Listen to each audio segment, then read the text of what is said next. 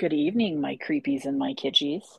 It's almost Halloween, which has nothing to It's do with this spooky episode, but I season. still had to address it. I'm I'm so Stacy, and with me is my co-host Cindy. Yes, I am Cindy, and look at us introducing I ourselves. know, right? Instead of just flying in with our asses out, I know. Look at us. I think it's because we right? like all these professional podcasts and going, Probably, yeah. maybe we Hearing should like, step it up a notch. right, people who actually know what the fuck they're doing and being like, Yeah, oh, right, right, I right. know. It's like, oh, that's how you're supposed Delightful. to do it. Right. That makes more We learn sense. after what, 5 or 6 years we've been doing. Right.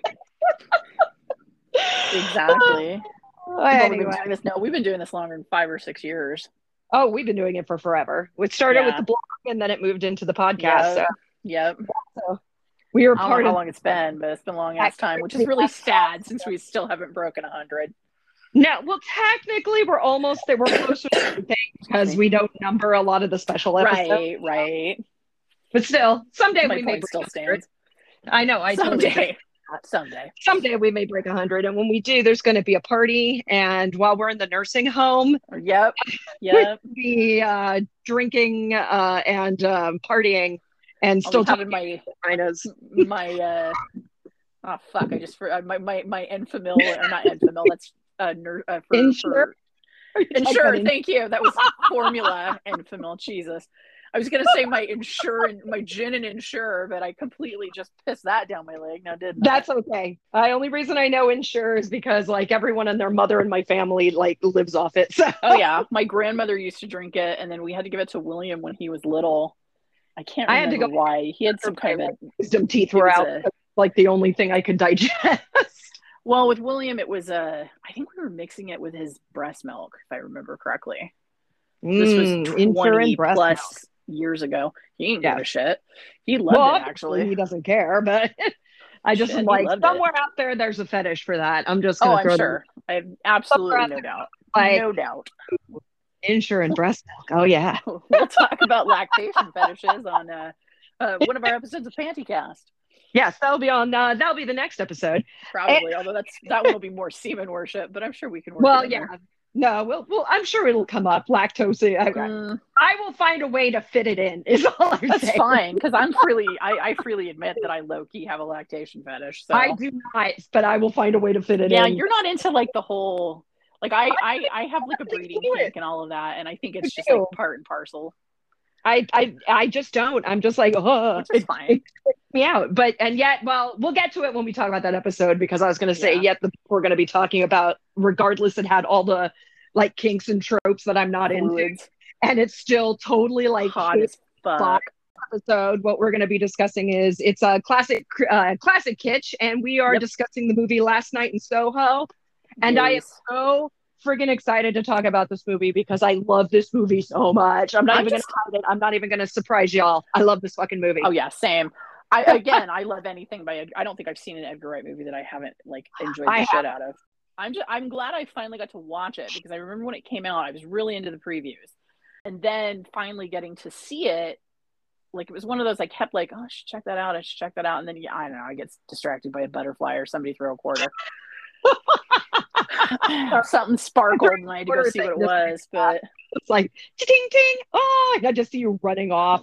that was shiny. What was it? It was shiny. Oh my god, I heard a tinkle. I have to go. Because it's a bell. If it's a bell, it's mine. If it's money, it's also mine. If it's it's mine. It's just mine. You know, and if it's chocolate, it's definitely mine. It's definitely mine. No, there was that saying the, about cats where it's like anything you own is mine. Anything that you want to keep nailed down, anything that I can pry up after you nail it down is also mine. That's kind of how I feel. Yeah, that's kind of a good philosophy for you. This movie, when it came out, I really, really wanted to see it in the theater, and I was kind of sad I didn't. Well, it came out like right in the peak of the pandemic, despite what Uncle Joe tried claiming. The pandemic's not over. A 79-year-old man doesn't get to make that declaration. So I just want to throw that out there. Like, legit. I caught it. By the way, everyone, I caught COVID. So hey, she did. That was exciting. I did. It wasn't Ace caught it hard. Thank fucking God, though, that I had all the boosters and the vaccines because it did not rail me like an orc and a woman, like an orc would. So because it like just now you're mixing metaphors, man, and so it's like I'm aroused and repulsed at the same time. you're welcome. I'm very good at rousing and repulsing people at the What same should we call that? a How would a revulsion? Yeah, I like that. Reprousal. Reprousal, yeah, something like that. Reprousal. Yeah. But I got lucky. I did not get a severe case. I was knocked down for about 3 days, and then the rest of the days I was just kind of like, all right, I'm cool. I'm just positive, but I'm cool. Right. But still, I would not recommend that experience to anyone, to be perfectly frank. No. So please just be careful, everyone. Yeah, I need to get my booster. I'm like way the hell behind on it. If you're not vaccinated, go get vaccinated. Just, try to. And also keep wearing the fucking mask if you're out in public, please. Mm-hmm. Jesus Christ. People are acting like it's a fucking disco every time I go into the grocery store. And it's like, I'm wearing a mask. Could you get away from me, please? Yeah. Don't lick doorknobs. Apparently, I've taught everyone at work that phrase, and they all use it now. Doorknobs. Yeah. Or they'll just say, man, I don't want to come into work tomorrow. I'm going to lick a doorknob. Go lick some doorknobs. Yeah. Thanks, Cindy. Thanks for the tip. You're welcome. Yep. You want to catch something? Lick a doorknob. We ain't kink shaming, but yeah, can't say that's one of mine either. So, but I'm sure there's a book somewhere out there. There's an Omega verse book out there with shifters, which is unusual, but they shift into balloon animals. I have it. I gotta read was that. Free. It was free a couple of like last week or something. Oh my god! I need this. I need this in my life. Yeah, I'll see if it's still free, and if it is, I'll shoot you a link. Oh, I gotta see that. Yep. Oh my god! There's another one too where I don't think it's Omegaverse. I think it's just shifters, but he shifts into a potato. Okay, everyone. What I want you to email us titles for this at creepykitchgals@gmail.com. What do you think a shifter romance balloon animals erotica? I think the book is just called Squeak, if I remember correctly. Oh, but that's even better. Right. No, I want to hear other people's. I actually want to hear other people's. What a good title for a potato shifter. I think that one's called The Fingerling, but I'm not 100% on that one. Oh my god! All I know is these are authors are geniuses for these titles. We are truly living in the golden age of publishing, my friend. We really are. I'm very proud to be an author in this time. I'm not gonna lie. I can 100%. Find anything I want. It's amazing. See, now I'm vaguely ashamed of myself because when I was still working at the shit shop and I would write, I was, writing filthy humans, fucking aliens, legit 7-foot alien warlord, I mean, you're still and the kids, I am, yes. The kids would be like, oh, what are you writing? And I would be like, space pirates. And they'd go, oh, like Star Wars. I'm like, yep, just like Star Wars. It was just like Star Wars. And I kind of feel like I should have, I mean, maybe not to the kids, but I feel like on my last days I walked out, I should have been like over the intercom, like, oh, by the way, I was writing porn the entire time. I mean, that would have been just like dropped it and walked out. But yeah, I mean, talk about dropping the mic. Right. Not gonna lie. Pretty much. So do you want to do Horror Crush this round? Yeah, I got a Horror Crush. Okay, cool. You go ahead and start because I got one too. I got to make sure it's the right name. Gotcha. So. My Horror Crush is, and for no real reason, he just popped into my head. Clavon Little. He was Black Bart in Blazing Saddles, but he was, and his horror connection is he was in that vampire movie. Yeah, Once Bitten. But was it Lauren Hutton? Was that who played the vampire? I think so. Yeah, I think it was Lauren Hutton. He's her manservant who is very obviously coded to be 80s gay. And he has a great line where she says, come out of the closet, and he goes, oh honey, I came out of the closet centuries ago, and comes out wearing one of her scarves. It was very funny, but he was just like, so there's a line from Blazing Saddles or scene I should say, that is one of those, like, everybody has like one thing that like you could be at a funeral and it would still make you laugh your ass off, yeah, and that's for me in general. Yeah, I mean, you're not wrong. But there's like one scene that is like the crown jewel in the entire, tiara of golden moments. And that's when he's super depressed after going out and trying to be the sheriff, and he gets called all of these horrible racial slurs. Yes, I know. He comes in, and Gene Wilder is trying to comfort him. And don't understand. They are the real true salt of the earth. That's the true Spirit of the American West. These are good people, salt of the earth. Morons. And the best part of Little is that was an outtake. He actually did break character in that scene every time he delivered it, and so they finally just kept it in. Yeah, I'm just going to flat out say that I know so much about that movie. It's not even funny. I know so much about Blazing Saddles. I do too, because I've listened to Mel Brooks's book twice. Yeah, and Max is a huge, Mel Brooks fan. He's always has been, so he knows all the trivia, which he passed on to me. So that's actually a book recommend if anybody's out there. And if you can get it on audio, it's even better because he narrates it, and it's Mel Brooks's. It's all about what is all about me. All About Me. Yeah, I think it's called, and it's really fucking funny. I got that for Max for his birthday last year. That was his birthday gift. He loved it. He read it like twice in a row. Yeah. And I'm going to be picking up the audiobook again soon because I just kind of skimmed it really quick. But that man, he's amazing. And it's great too because he because the thing is he owns all of the rights to his stuff. So like if he sings something from a movie, he owns the rights, so he doesn't have to. Because there's a whole weird thing with rights where like if somebody say we're listening to like the book we're going to talk about next week, like say we're listening to that and it would never happen, but one of the characters sings part of like a pop culture song, and if it's not public domain, when they read it they can't see it because it's a whole other licensing thing. Issue.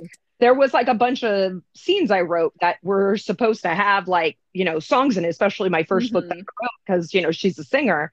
And I did some research and I'm like, oh, I have to cut all of this because I was like, it's our public domain. Yeah, so because it's hint at what they were possibly listening to or singing at the time. But the cool thing is so it's you get Mel Brooks like singing little ditties from some of his movies and doing impressions of like characters that he was and things like that. And it's a really enjoyable listen. Oh yeah, he's amazing. Mel Brooks is like one of my heroes. I absolutely adore him. He's so fucking good. So he really is, yeah. Amazing. So funny. And his movies are classic. I think they're amazing. And I love the whole thing about Blazing Saddles where everyone tells him, well, you couldn't make that today. And he goes, we couldn't make it back then. What are you talking pretty about? Much. Well, yeah, there's a great bit where they're talking about it because at the time everybody was an unknown when they did Blazing Saddles. That everybody that worked on it, and he basically went into the writer's room and said, put whatever you think is funny, like throw it out because we're all going to be fired after this movie comes out. Okay, you know what? All thought this was a career killer. I'm totally changing my horror crush, and I'm going to make it Mel Brooks because he did produce The Fly. I support it. That's true. Actually, he did. And so, yeah, he was a producer for The Fly, so he is related to horror. But I fucking love him. He is. If there's one person, one of those people, celebrities, I would love to meet in real life just to sit and chat. He is one of them. Oh, for sure. Just 100%. You know 100%. That he's done, and even if you get a chance, watch like his interviews you can find like on HBO and Netflix. He is amazingly hilarious and wonderful. Yes. And he's just really fucking hot. Oh, and he is too. And I actually am so sad I didn't get a chance. He actually talked at Comic-Con when World War Z came out, the book. Oh. And I missed it. I was pissed. I got stuck on the trolley. Oh, that sucks. But the cool part is I got him just like I think it was Alistair or Big Max. He managed to get me something signed by him. So because he's super cool.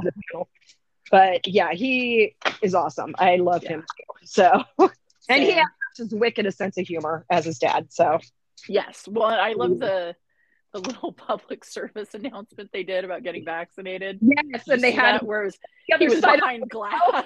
Yeah, like, I want to be able to hug my dad again, but my dad is really old. That was so funny. I died. Mel Brooks is on the other side of the glass going, hello! I like tapping on it. It was really funny. And waving at the camera. Like yes, it's really cute. It was funny. That was my favorite like public service announcement from the COVID days. Or the quarantine days, excuse me. Right. I friggin' died. I was all like, you are smart and I love you both. You're both amazing men, wonderful men. Right. So, but yeah, that's going to be, I changed my mind. So actually, second one. My second one, I will say, is Evan Peters. He is playing, I know him, and most people would probably know him as playing Quicksilver in the new X-Men movies, like First Class and whatever next movie came out. Was he blah, blah, blah. in the Avengers? Was that no? That's a the different other Quicksilver? One. That's the other Quicksilver. Oh, okay. He's the other Quicksilver, who he's very charming, and I've always seen him play these kind of like charming, goofy guys and stuff. Well, he's playing Jeffrey Dahmer in that series Dahmer. Oh yeah, And I saw the picture of that and couldn't. I knew he looked familiar. Yeah, that's him.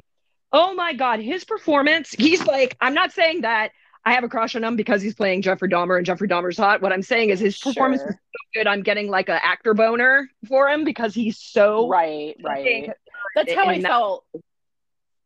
Right, that's how I felt with the actors in Mindhunters or Mindhunter. Yes, exactly. Like the guy who played fucking old sweaty Eddie Edmund Kemper, and the guy who played fucking Son of Sam. That was eerie how much like it was the same thing. It's like, you guys are so gross, but I have like a total actor boner right now because you did such a fucking amazing job portraying such a gross character. He is so good in this role.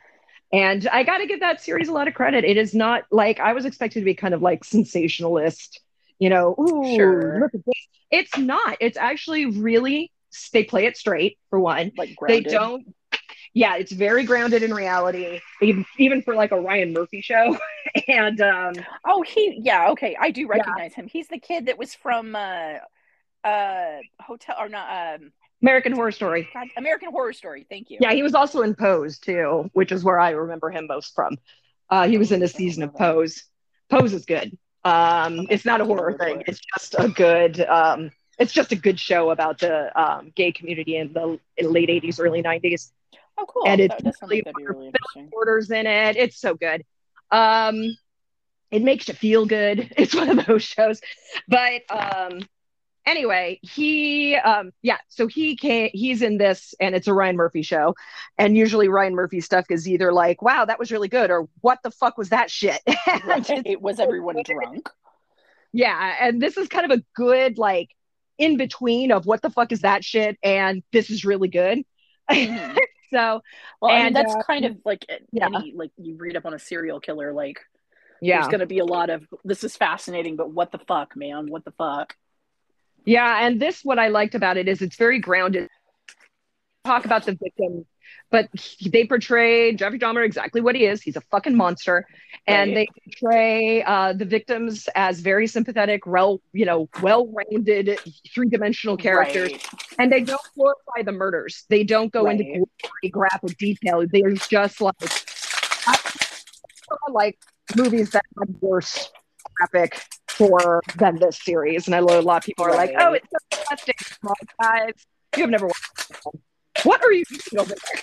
Oh, I'm sorry. I was getting something to drink. I didn't think that was, it's ice. I didn't think that was carrying on the mic. Give me just a second. Sorry. No worries. It just made me laugh. I was like, you okay? Just over here breaking bones. So speaking of serial killers, you doing all right over there? But yeah, he's fantastic. It's going good. It's going good. Right. Yeah, well, I mean, I know him from American Horror Story primarily, and I only watched the first season, and I know that's anathema to...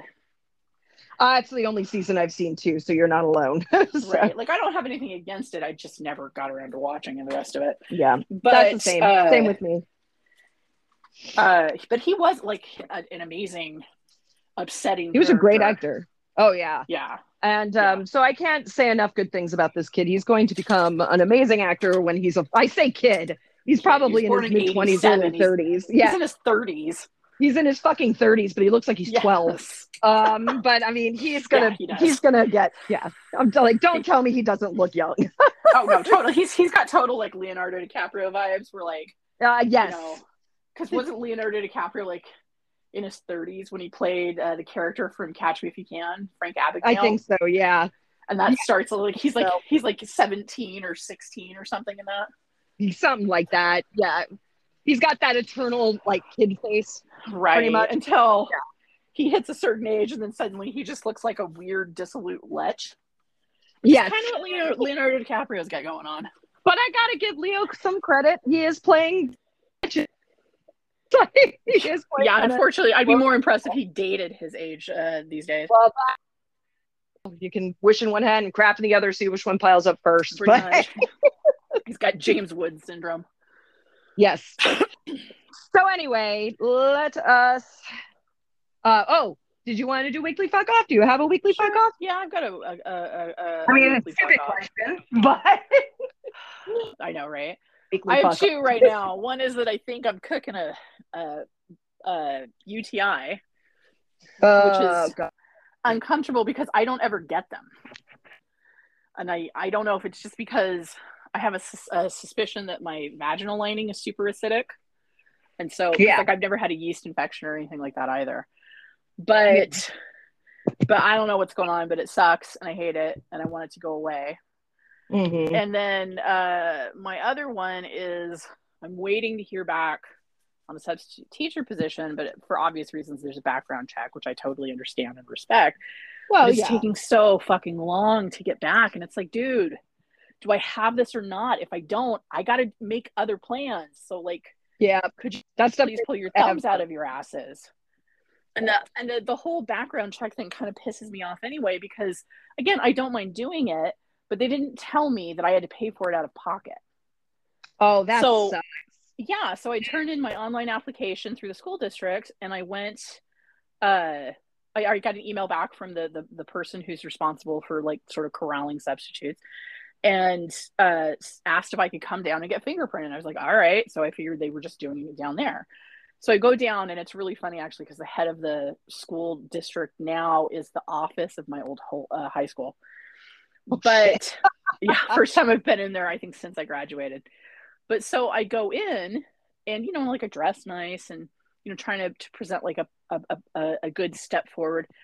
And this woman is just like, "Can I help you?" And I said, "Yeah, I'm here to get fingerprinted." And she just gives me a piece of paper, like the fingerprint paper, and a little printout of information, and says, "Okay, well, you have to go to the sheriff's department, and that's going to cost you $10. And then when you bring them back, we need a check.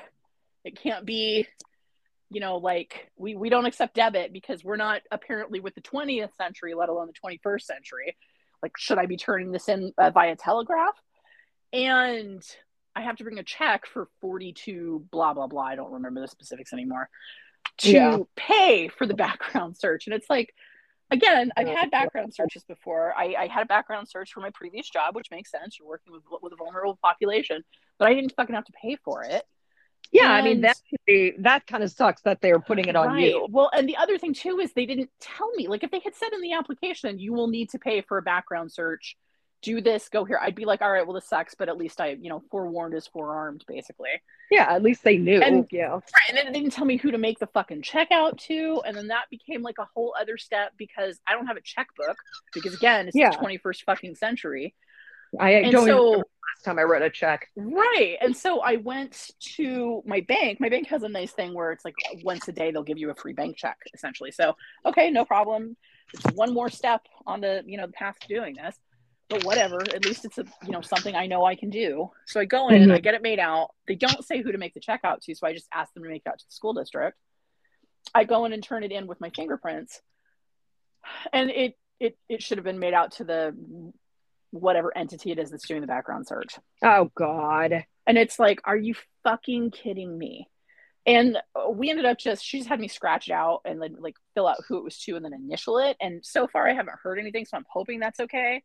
But it's like, if is there any way you can call them and be like, hey? I'm going to call them Monday, like tomorrow, and just ask them what is the time to be expected here? Because the post office is hiring, and I might just jump on that. Hey, you know what? They got good benefits. They do, and they're willing to hire part-time. I don't want to do full-time, but part-time would be fine. And hey, it's hard to get fired from the post office, so that's why it's definitely job security. So for sure, and so it's just kind of one of these things.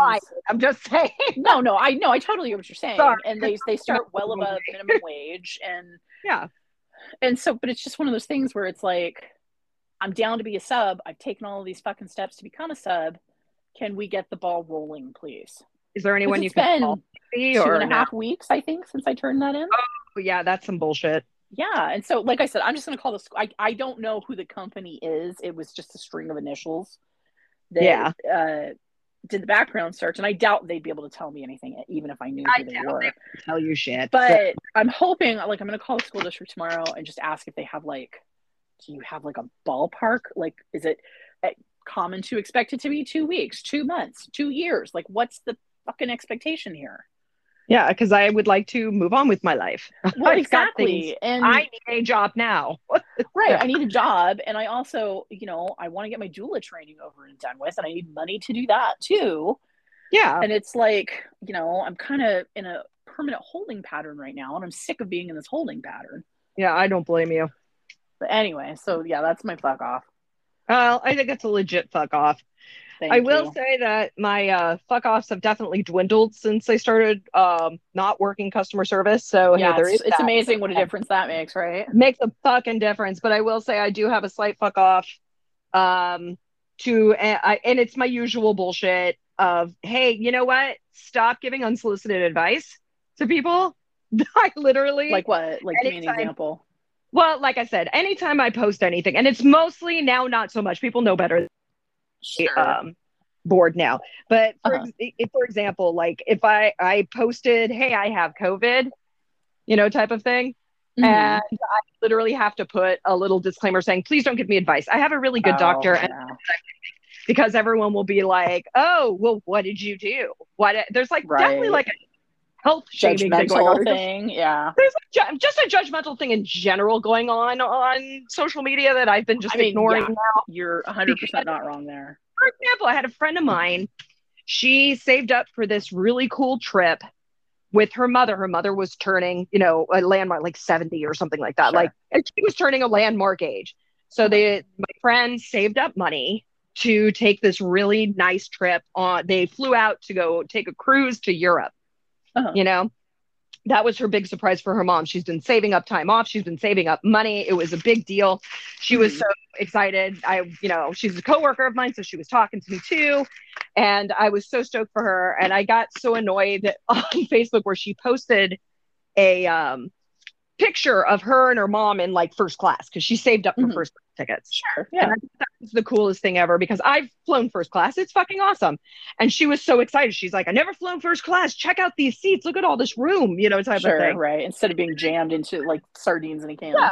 And then someone came on and like kind of pissed on her like good mood saying, yeah, I guess the rest of us peons will have to go sit in coach with our knees up to our ears. And I was like, you could save up and sit in first class too, asshole.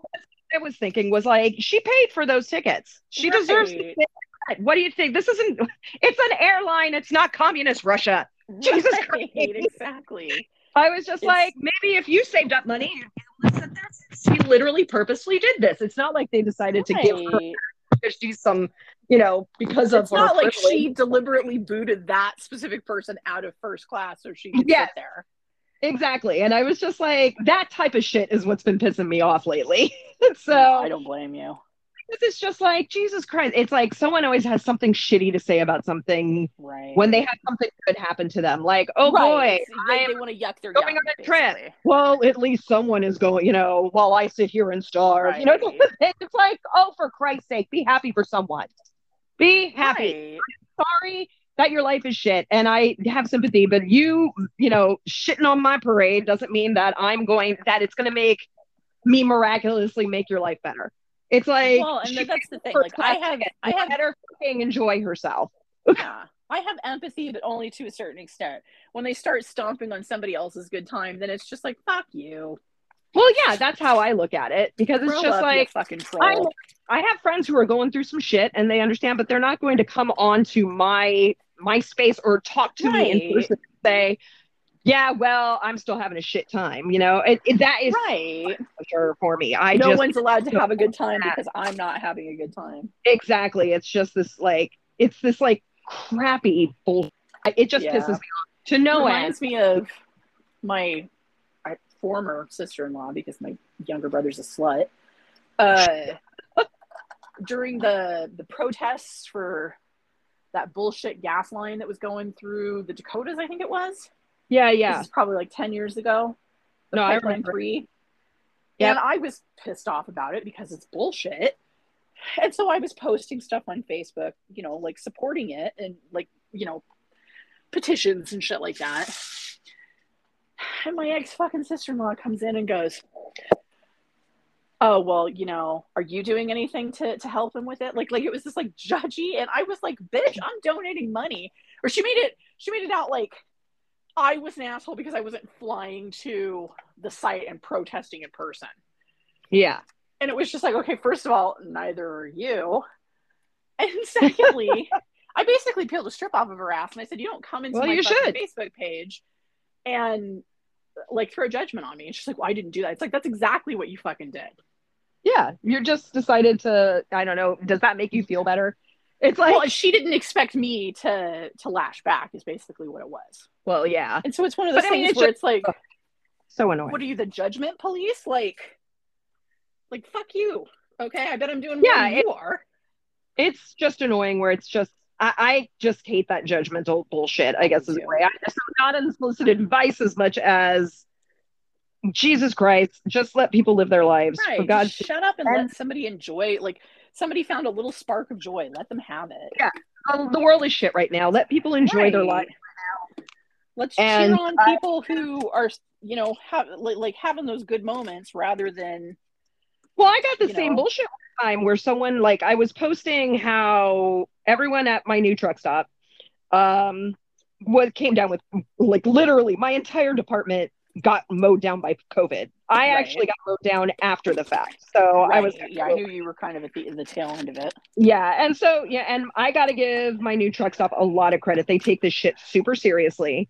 They were like, all right, you know what? We are upping up all, you know, we're canceling all in-person meetings. Everyone, its masks are completely mandatory right now. Right. You know, you have to take a COVID test every morning to make sure, you know, before you come in, not take it. You end up as a super spreader event. Yeah, if we find out that you are sick and you're here, we will send you home, you know, that type of thing. They like, I got to give my new company a lot of credit. Compared to some of the shit burgers I've worked at, this place is like really on their ball. And the COVID handling is part of the reason I left the shit house. Yeah, I mean, this place has been really great about the COVID handling and everything because they just don't want people getting sick and all this. And they, you know, they're a company, but at least they're trying to like show that they give a shit about their coworkers. Sure. Well, I mean, just basic human fucking decency is appreciated. Yeah. And so I posted just because I was really tired. And at that time, my whole department was one of them I got completely mowed down. Right. So at that time, it was me, a 76-year-old woman who I'm pretty convinced is the Terminator because she did not get sick at all, still is not sick. And another guy. That was it. There were 3 people left in my department, last man standing. And our department cannot be run by only 3 people alone. So, and my supervisor got hit, my director got hit, like everyone got hit. So it was just the 3 of us going, fuck, what do we do? Sure. And so I just, because I was tired and I just posted like on Facebook, like, yeah, I'm getting ready to, you know, embrace the suck because everyone in my department has COVID. And then of course, someone comes onto my fucking Facebook and starts in on this whole like, yeah, because they don't care about you and they rather you come in sick and da da da da. And I'm like, what made me even sad and annoyed was like the same girl who got, you know, kind of like crapped on about her first class tickets. You know, she works with me. She kind of came in. She's on the fucking safety committee for my team, and she takes it seriously. And I love that she came in and literally just stripped that person bare and was just like, actually, this is what we're fucking doing. I was like, right. Yeah. And I came in and I said, look, good for her. Places I've worked, this is one of the best places. I actually think they give a crap about me. We have COVID. We have paid COVID time up to 2 weeks of paid time just for COVID. We do not have to dip into our regular sick time. We do not have to dip into our PTO. You know, they really try to take care of us. They do not want us coming back to work if we are still positive. If we are, they'll send us home. You know, sure. That's what they did is they checked in with me after a week and were like, are you still positive? I'm like, yeah. They're like, don't come in, stay another week home. You'll be fine. You have time off for this. And the people who didn't have the time off, they were like, we will work something out. We will work something out for you. And they, you know, so I was all like, stop this whole stick it to the man. You're white too. Jesus Christ. Right. It was like that type of thing. Well, I don't think the man has to be white, but I know, but it's like one of those, like, it made me laugh because it was very much like oh yeah, they're keeping us down, man. And I'm like, you know, you're own house, you have, and I just wanted to go off on this whole thing about like, don't start Right. me on this, oh, the little people. I'm like, no, no, You shut you up. have a you have a fucking retirement account. Shut up. You have a pension. Shut the fuck up. You have a 401k. You are the man. Yeah, that's what I want to say. So I'm just like, but it's like one of those things like the world is shit. If someone wants to fly first class, let them fly first class. If someone Yeah. wants to, Cheer them you on for know, getting to have a new exciting experience. yes, just do that and stop like shitting on everyone's good Yeah. time. And, because I know the world is shit, but you're just making it shittier. So I've gotten in the really bad habit of anytime somebody does, make some bitchy comment like that, I'm like, well, we did it just to spite you. that's You not know a that, bad right? habit. That's Like, an amazing habit. right. I did it just because I knew it would piss you off. Honestly, I think that's an amazing habit. I'm going to do that going forward. It's great because they don't know what to do with it. They're like, yeah, yeah, we just wanted to piss you off. Pretty much. Like, Fuck your yeah, mama.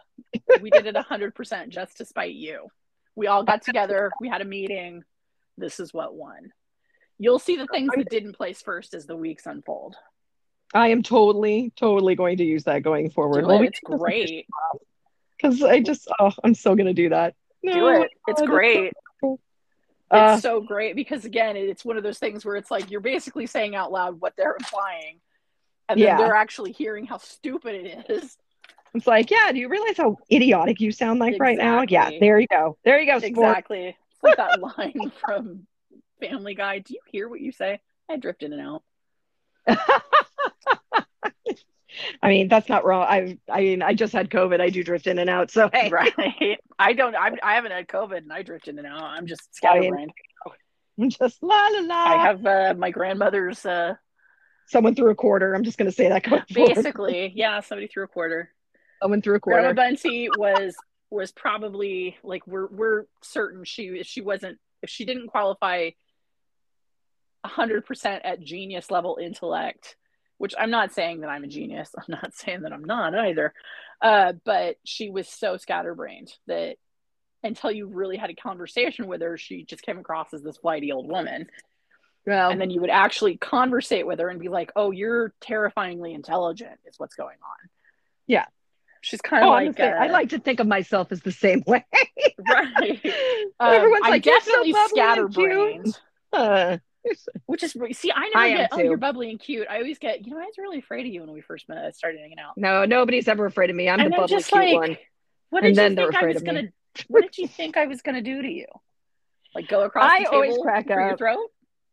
I mean, I always crack up when people always say that about you. I'm always like, why do you think she's intimidating? She's a goofball. Yeah, pretty much. Okay. I think everything is hilarious and we'll laugh at it. I mean, I guess part of your charm. An intense personality, I guess. I don't know. I think you're very intense. I think part of it too is it's the same reason everybody thinks I'm 6 feet tall. You've got a very you've got a presence, not imposing. You just have a presence. Mm-hmm. Well, some people are intimidated by that. Guess, yeah. You're a Leo. You are a Leo. And you're Leo. The Leoist of Leos. I'm not just a Leo. I'm a Leo on the Leo-Virgo cusp. So I like to think I got the worst there you of go. both signs. I'm just saying, no wonder we get along because it seems like I just attract Leos and Virgos all the time. That's true. And Aries. And yep, pretty much. Yep. I have Leos, Virgos, and Aries. That's just my posse. I'm just a sad little Pisces that's just looking for someone to command me, I guess. I don't know. You're my lovely water baby. I am your water baby. Even though you don't like the water as much as I do. No, you like the water a lot more than I do. I think it's really ironic that I'm... I do. And I think that's my Aquarius side. My Aquarius side's like, fuck all this shit. So, maybe, yeah. Maybe it's the same. Like I'm a fire sign and I hate the heat. So yeah, I mean, there you go. Maybe it's like natural opposites. Like I'm surrounded by heat, ergo I'm drawn to the water. Yeah, that's what probably it is. Let's go with that. You're so full of fire. You're so full of fire. Fire. Remind me to tell you that story about Ace and I getting really drunk at war and trying to describe something. And that was she just kept saying, yes, I can't wait full to hear of that. Fire. Oh God, it was so funny. You just attract the fire best part was is what it is. Yeah. So I do attract fire. Well, no, I thought Virgo was air. Virgo is, but Aries and Leo are both fire. Well, but I also have a lot of Virgos in my lives. Yeah. Well, I mean, So I guess I don't know. Earth signs don't like you're me. Just delightful. I'm just delightful to all. I thought Virgo was an earth sign, not an air sign. I don't know why. You know I'm some witch. I am. How about that? You know what? Sorry, I'm not. You know what? There's no Greek astrology test that you have to take before declaring your I am going to say this. If you know what it is, please email us at creepykitchgals@gmail.com. I'm pretty sure it's an earth sign because when you're probably right. A water sign, since it's my other, because I'm on the cusp. Hang on. Yeah. Let's see, she's gonna look it up now. An earth sign. Let's see. I don't know. Come on, sucker. Move, motherfucker. And it's like, ask again Virgo's later. Oh, okay, never mind. I take back. Virgo is a mutable earth sign. I have a shitload of Virgos in my life, so I guess earth signs do like me. So go me. I think I am an enchanted water baby. You are my enchanted water motherfuckers. Baby. Motherfuckers. So anyway, let's get down to it. Today we are on Classic Kitch. We are talking about Last Night in Soho. Yes, which I keep wanting to call One Night in Soho for some damn reason. I kept wanting to too, and I'm like, no, it's Last Night in Soho, because I kept calling it One Night in Soho too. So you're not alone. Well, it's named after the song, I believe. Yes, and by the way, this movie has the best soundtrack ever. I am gonna buy it pretty soon, because it's so good. It was like that soundtrack incorporated my childhood so perfectly. Yes, because my mother was a teenager in the 60s, and so we were listening to the oldies station like when I was born, basically. Yeah, and so all of that like 60s pop kind of music, like that, like British invasion, all of it. Feel. Yes. So good. Yeah. It's so good. That sort of British bubblegum pop. Oh yeah, I love that stuff. I'm just a sucker for it. I'm a sucker for retro anything, so I'm like, yes, when this movie came out. Sure. So here's the IMDb synopsis. Just a quick one. It's an aspiring fashion designer is mysteriously able to enter the 1960s when she encounters a dazzling wannabe singer, but the glamour is not all it appears to be, and the dreams of the past start to crack and splinter into something darker. That's only a little bit of the surface. This movie and is it's not that she can mysteriously. It's not that she can mysteriously do it. She's psychic. They say that they established she's psychic. Yeah, right off the bat, very first like frame of the film. Essentially, they establish that she can see ghosts. She's psychic. Yeah, she can. She kind of talks, not really talks, but has a communication with her dead mother, which I think that kind of implied in some ways that her mom might have had that too, in a weird way, beyond the mental illness. But she would destroy her. Yeah, exactly. They kind of imply that her mother had it. And this movie, from head to toe, I think is a work of art. I think it's visually fucking stunning. Yeah. And the music is amazing. The acting is amazing. The story, for a 2-hour movie, it moves extremely fast, which I love. It really does. It really does. The pace is wonderful. And the twists are like, what? Like, I did not expect either of those twists at the end. So we probably will spoil this. So if that's the case, we definitely will spoil it. Yeah, definitely. Turn this off and watch the movie and come back and listen to it, because do not spoil this movie for yourselves. That's what, like, part of the great part of it is that it's so, like, the twist is, whoa, like it comes out of nowhere and you're like, fuck yeah. And it's a good twist. Yeah. So anyway, I mean, I don't even know where to start with it, just because I don't want to give too much away, but the actresses are Anya Taylor-Joy, which who was in The Witch, and she plays Sandy. She's the 1960s girl that she's Ellie, who is our heroine, is having visions about. And you want to talk about a woman who, God, she is so insanely beautiful in this film. It's just, they costume her to perfection. Yes. She is like the epitome, her hair, the dresses. She is literally the epitome of that 60s mod scene. Totally, they just, and Matt Smith is like the most amazing creeper ever. And I just got to say, I kind of love this whole trend of Doctor Who actors going out of their shell and playing horrible creepers right after they do Doctor Who. I do too. Like, I kind of love it. An excellent, like, because the only thing I've really seen Matt Smith in is Doctor Who. And I've seen him in a lot of other things too. I'm not a big Doctor Who fan. Like, I'm not anti-Doctor Who or anything, but it's just never, I'm not interested enough to really pursue it. But I had a friend who was obsessive about it. And so I watched most of, if not all of, the Matt Smith runs as Doctor Who. And so, honestly, you know what I think put me off of Doctor Who is all the goddamn David Tennant fangirls. I mean, I can understand that. Yeah. So. David Tennant, love him as an actor. He's not that attractive. Let it go and move on. Anyway, which is really funny because my friend Wendy is a huge Doctor Who fan. She watched Doctor Who as a kid with her dad. So, like, she knows the whole fucking mythos inside out and backwards. Oh, and even she's like, you know, David Tennant was a good doctor. He's a great actor. He's not that cute. And I'm just like, thank you very much for validating me. Anyway, excuse me. But yeah, I was really, like, he was very charming as the Doctor. He was quite adorable. But that was the only thing that I'd seen him in. And so seeing him, like, really, like, stretch his range in this was impressive. Yes, especially he was so good in this. Well, yeah, he did, like, the Cockney accent, and because he's, like, from Northampton or something like that. Yeah. And he really is, like, he plays an absolutely reprehensible character who 100% gets what's coming to him. But I have to give I love. Credit. Oh, go ahead. He looked damn good in that suit. Oh God, he was so handsome in the beginning of that film.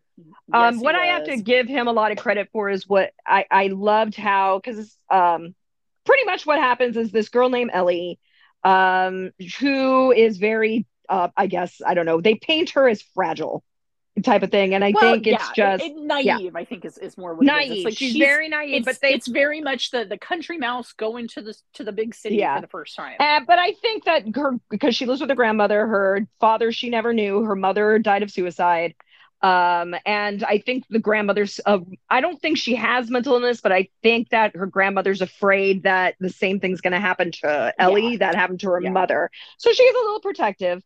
But she's a lovely lady. Supportive. Super supportive. But very supportive. And so Ellie is wanting to become a fashion designer. She gets accepted to this big fashion school in London. And she moves out to London. Obsessed with the 60s. Yes, extremely obsessed with the 60s. Yes. And you know what? I blame her. She is my type of gal. The opening scene is so fucking cute. When she comes dancing into her room and she's wearing the, like, newspaper cocktail dress over her outfit. Yes, and I love that. It screams like Doris Day, Audrey Hepburn, like very much the like you know, like 60s romantic comedies kind of thing. It was super adorable.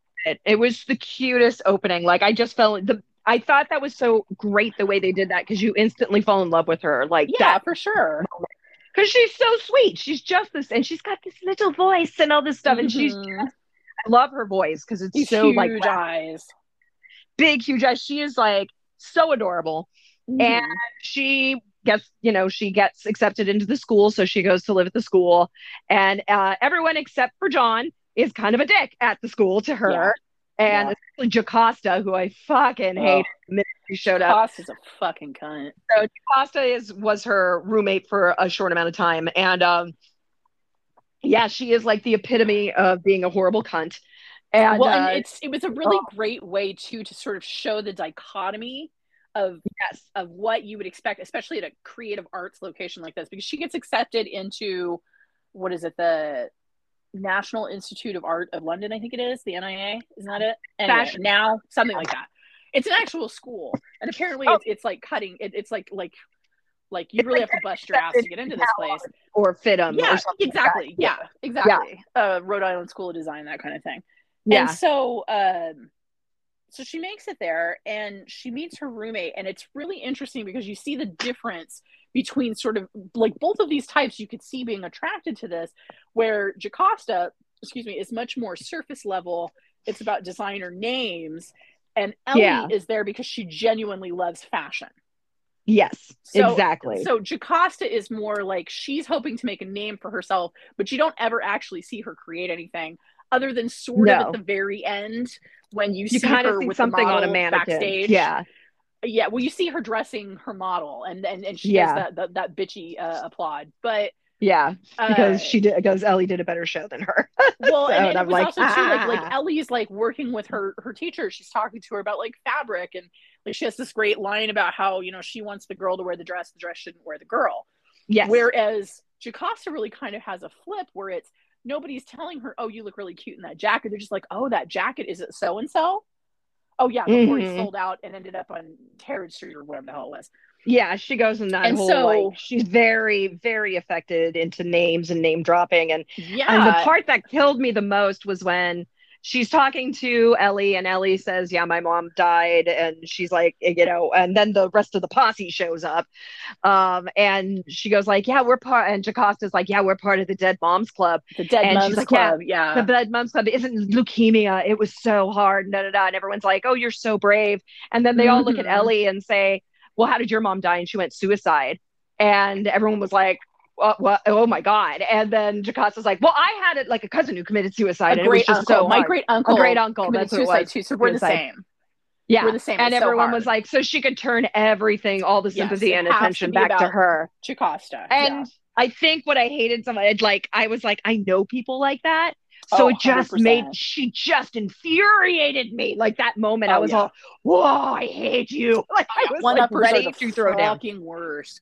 Yeah. It's like, I've known people like that where it's like you could say that like you went outside and were run over by a chimpanzee driving a fucking motorcycle who then honked your tit as he drove off.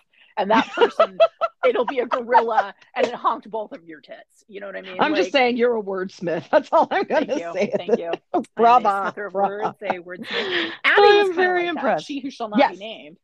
And it was one Yes. of those things. It's always people who've never done anything or gone anywhere who have to like one up everything that you've done instead of being Exactly. like, wow, that's a wild fucking story, which is like the way that it's intended.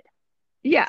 And it's just, yeah, it was just, yeah, the minute she stepped onto the screen, I was like, I fucking hate Oh yeah. you. I Oh, yeah. hate you. Which She is scratched out her because that's last what name they to want. just be Jocasta. Yeah.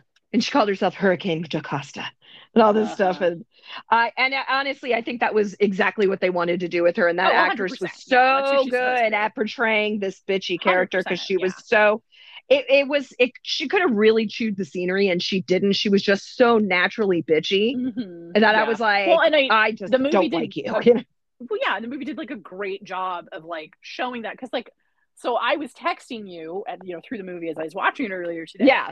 And there's that big Halloween party at one scene. Yes. And Ellie ends up going with her friend John, who is the sweetest cinnamon roll that ever cinnamon rolled. Oh, I fell in love with John. Oh yeah, John is such a goddamn doll. He is the sweetest. He and Ellie have to get married and have a million beautiful little babies because that is that's the how law, I think and I the have show. decreed it as Yeah. so. I'll be honest. I think that's how the movie. I think that's what happens after the movie is they get married and open some sort of house of fashion business yes, and like become. Oh my god, I would shop there all day. But yeah, so totally. So they go to this Halloween party and their outfits are like he put some planning into his, and then she sort of stumbled into the same thing he was doing just because she happened to be dressed the right way. But so they get there, and it was actually really cool because in the trivia, apparently these were like actual students from this fashion institute, and they basically told them to go nuts with your costumes. Yeah. And so so a lot of those costumes are like shit that like the students actually came up with themselves. Which I think is great. Me too, but Jocasta and her fucking hangers on are all dressed like the bitches from The Craft. Of course. And Jocasta's dressed like what was Fruja Balk's character? Fruja Balk, yeah. Nancy. Was it Nancy? Yeah. She's just like Nancy, just the goddamn worst. And so it's just one of those where it's like a fucking course. That's how you're dressed. Yes, exactly. And it's just perfect. I was like, yeah, of course you're gonna be like that. And but it just but I got to admit, like, even the scenes, like, okay, so anyway, where was I? She goes, there's a lot of stuff that happens where she's clearly not getting along with the student body because they are all a bunch of party animals and she just wants to learn.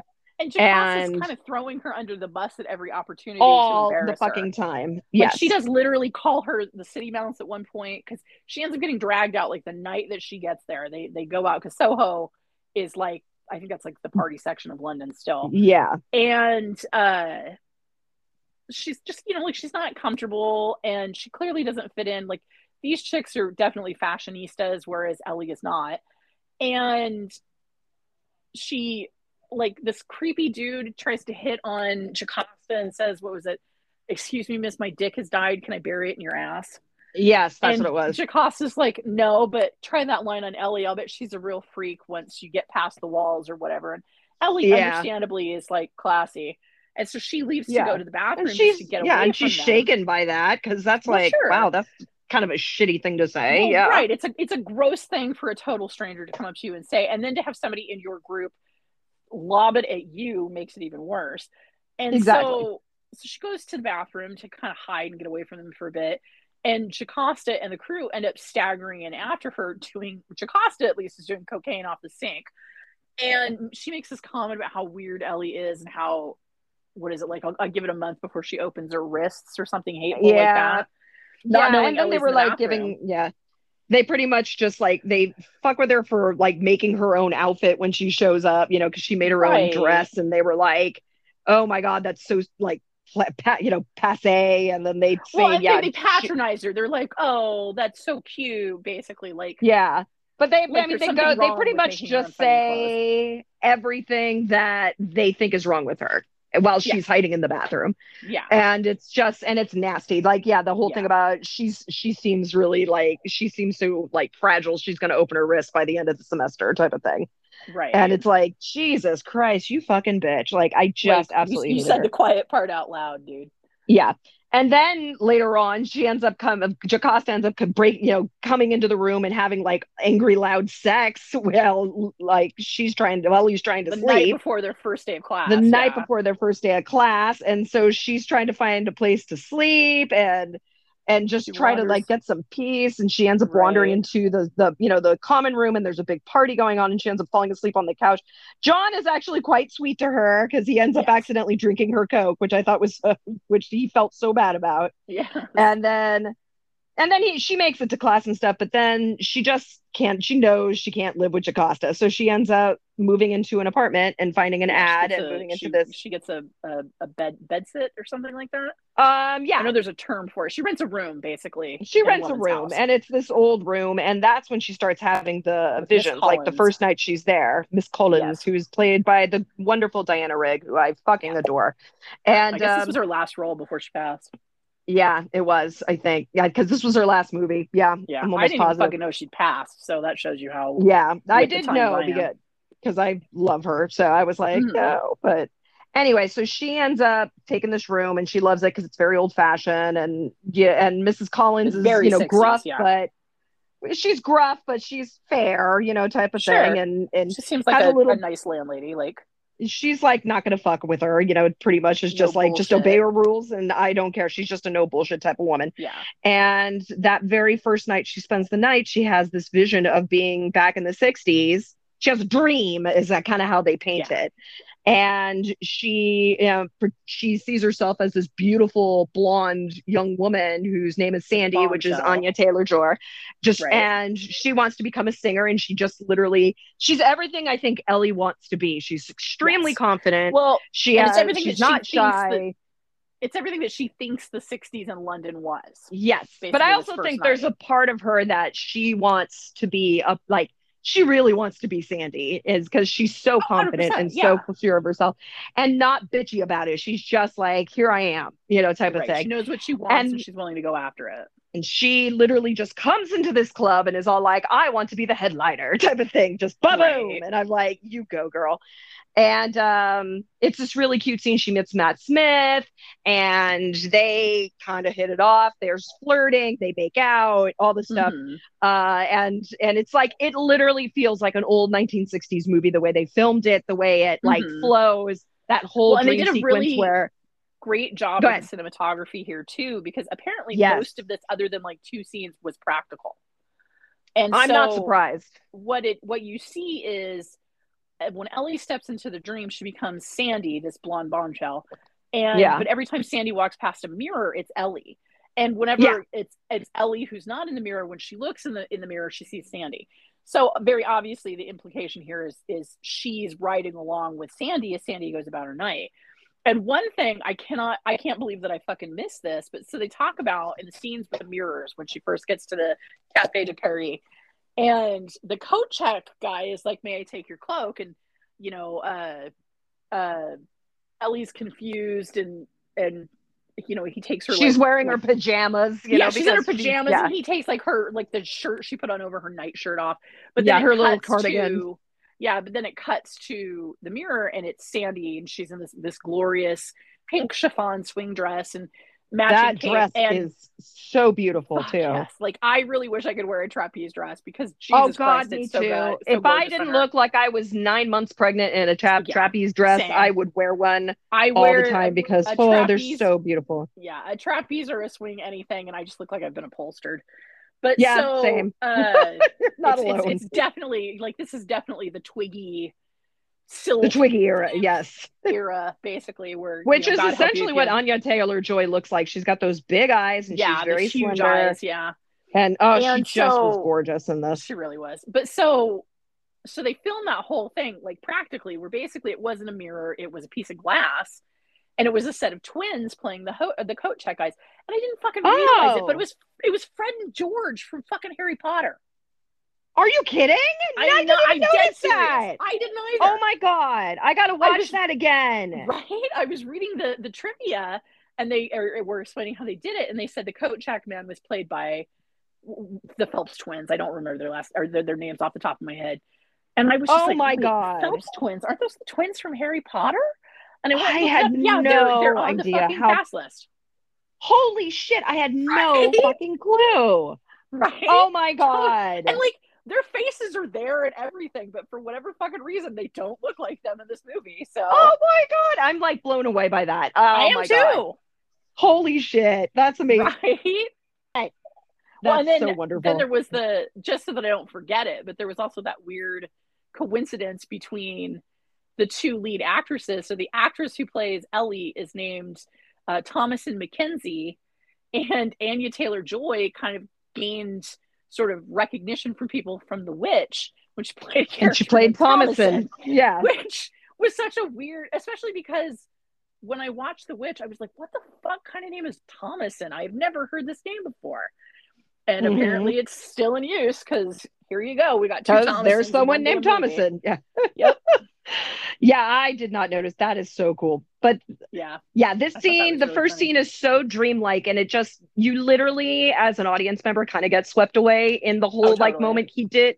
Edgar Wright did such a great job, like capturing that spirit of like of the 60s, like those 60s rom-coms and stuff like that, where the guy Rock stands Hudson up and for the Doris girl. Day. And Yeah, it really had this feel for it, and it's but you super do get to romantic. see like And the start of sort of the underside there where there's that one asshole who keeps trying to hit on her. yes, The guy who sort of but what? vaguely looks like Robert Shaw. Yes. And he But then tries to Matt pick her Smith up. comes and, Right. Well, he tries to pick her up before she talks to Jack, Matt Smith's character.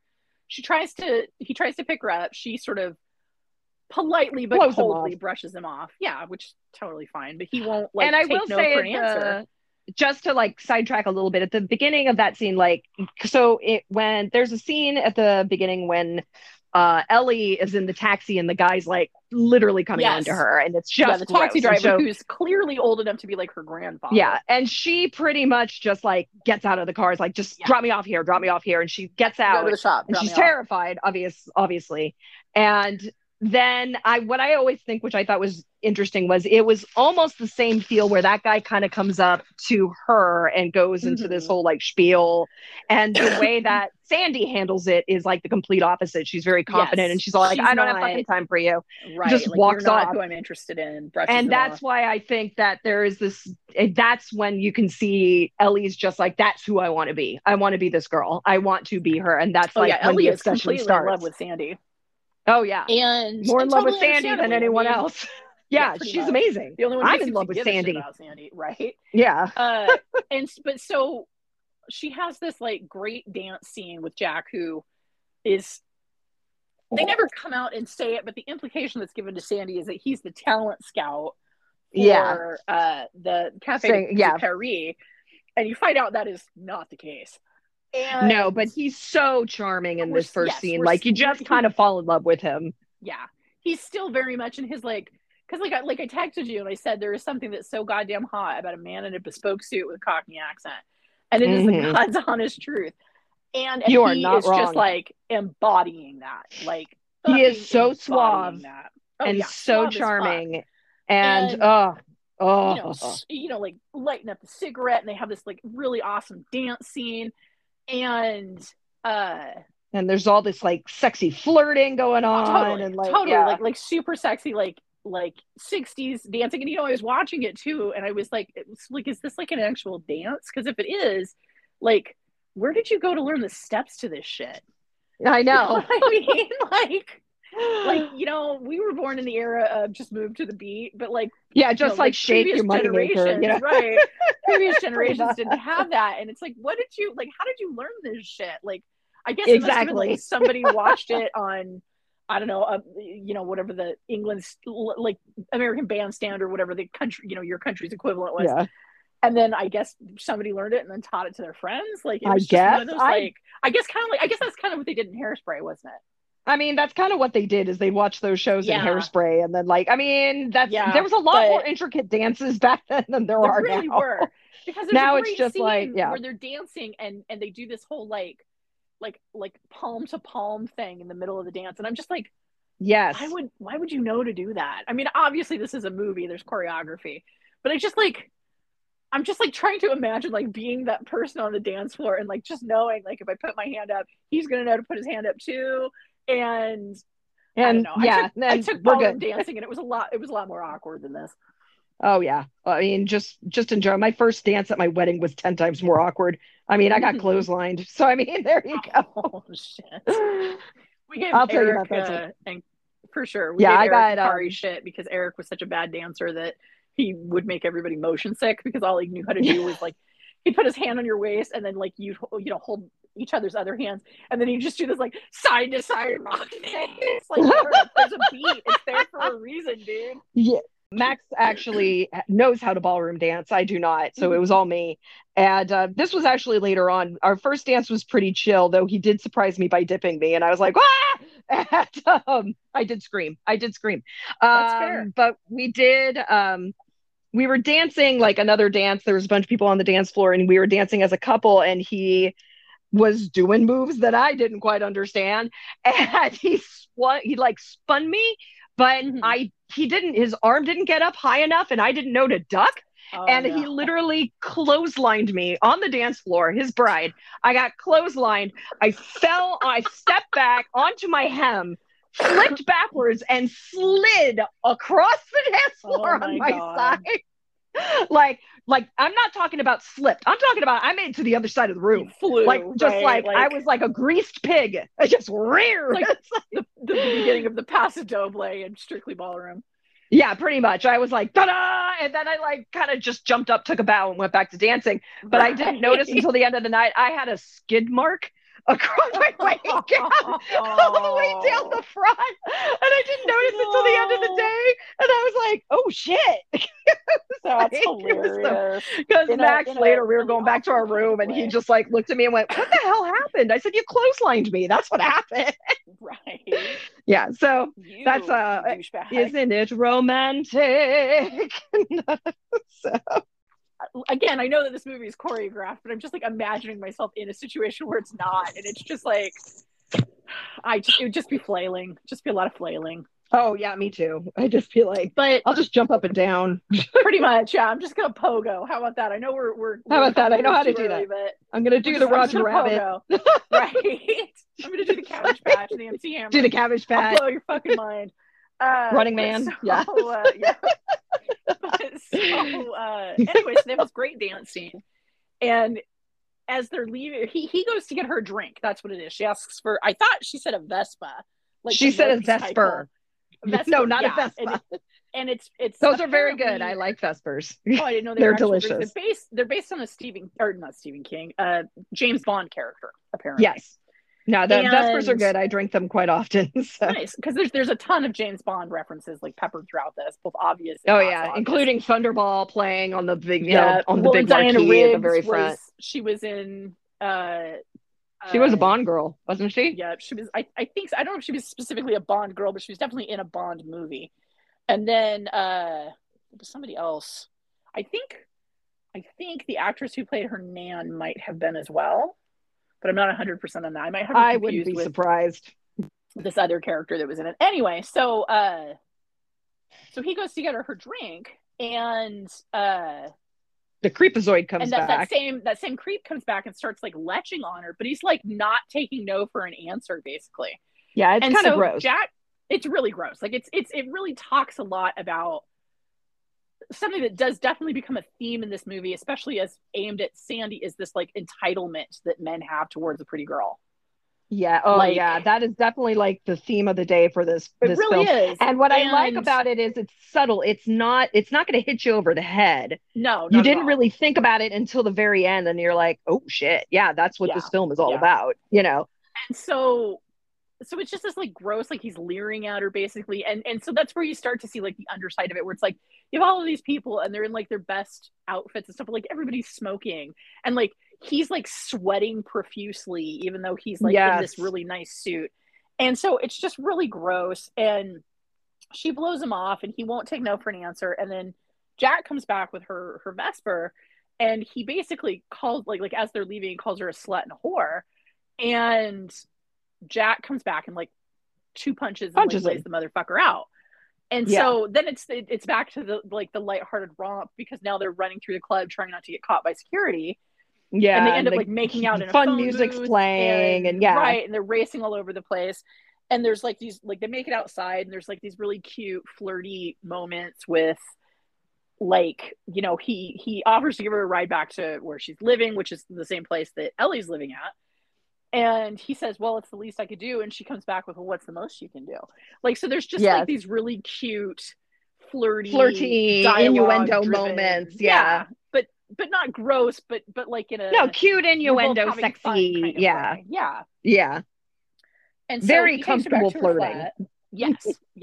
Both people are comfortable with the level of this flirting.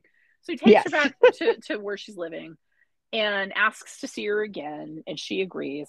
And then Ellie wakes up the next day and thinks it was all this really cool dream that she had, basically. And it ends up like Sandy kind of ends up becoming like her muse, where the dress that she starts to design is very heavily influenced by the dress that Sandy was wearing in her dreams. And that's where she gives the speech about the girl should wear the dress shouldn't wear the girl. Yeah. There's like, you know, she goes and she has a second dream, and it's Sandy auditioning. You know, is this before or after she dyed her hair? This was before. She dyes her hair afterwards. I think it was so what happened was that, you know, Ellie goes to sleep again, but John actually was like, do you have plans? And she kind of goes, yeah, I do, because she wants to try to dream about them again. She wants to go to sleep and go back into this into this dream world. And so she ends up like going back to sleep, and she does go back, and it's still kind of that like happy world where, you know, Sandy gets her audition, Jack gets her an audition, but you don't realize it's actually an audition for that sleazy club she ends up working at, the Rialto, and it's the Rialto. The club's closed when she auditions, and it's this very very sensual, like she does this a cappella version of Downtown. That's really sexy, and that's actually her singing too. So and so it's just like really fun, and again like sort of like he's challenging her to go after her dreams, basically. And she steps on stage and she does this like va va va boom performance, and it's like she's meeting his challenge, basically. And I think, does she wake up after that? Yeah, they end up having sex. Those two, it's implied that they end up having sex for the first time that night, but she wakes up before anything really happens, and that's when she starts to kind of embody Sandy, where she goes and gets her. Did look super cute on her. Oh, it looked adorable on her. And she finds that coat that looks like Sandy, that really cute, like, you know, that white, almost vinyl raincoat. Raincoat, like, which is so cute. And then she gets that job because she has to pay for the coat. Yeah, the coat ends up being, what was it, $375 because it's vintage. Yeah. And so she ends up getting a job at the Toucan, which is an actual bar in Soho. And it's actually really fucking funny, because in the movie, I'm assuming this place actually does have an upstairs and a downstairs. She generally works at the downstairs bar, basically. Yeah. And there are several times in the movie where you see people going up and down these stairs. And apparently Terrence Stamp at some point said these stairs weren't good enough to be in the movies. And so there's a plaque now on the wall there that says, at these stairs. It says these stairs weren't good enough to be in the movies. Terrence Stamp last night in Soho. I love Terrence Stamp, and he's so good in this too. He's really good in this. Yeah. Yeah. And Terrence Stamp, which I think is one of the first fucking twists, was, Terrence Stamp's character is this like creepy guy who just kind of keeps coming over and talking to her after she dyed her hair. He figures out her name, but she doesn't tell him. And there's I think it's because she had that drawing, and that's how he figures out the name. I think he saw her drawing, but they don't really go into it. But talking about the song Eloise that he's like playing at one point when she goes downstairs to serve him. And he's just being a creeper, essentially. He's a total creeper. And like they say at one point, like, oh yeah, he's quite the ladies' man, like back in the 60s. And because the male bartender refers to him as the octopus.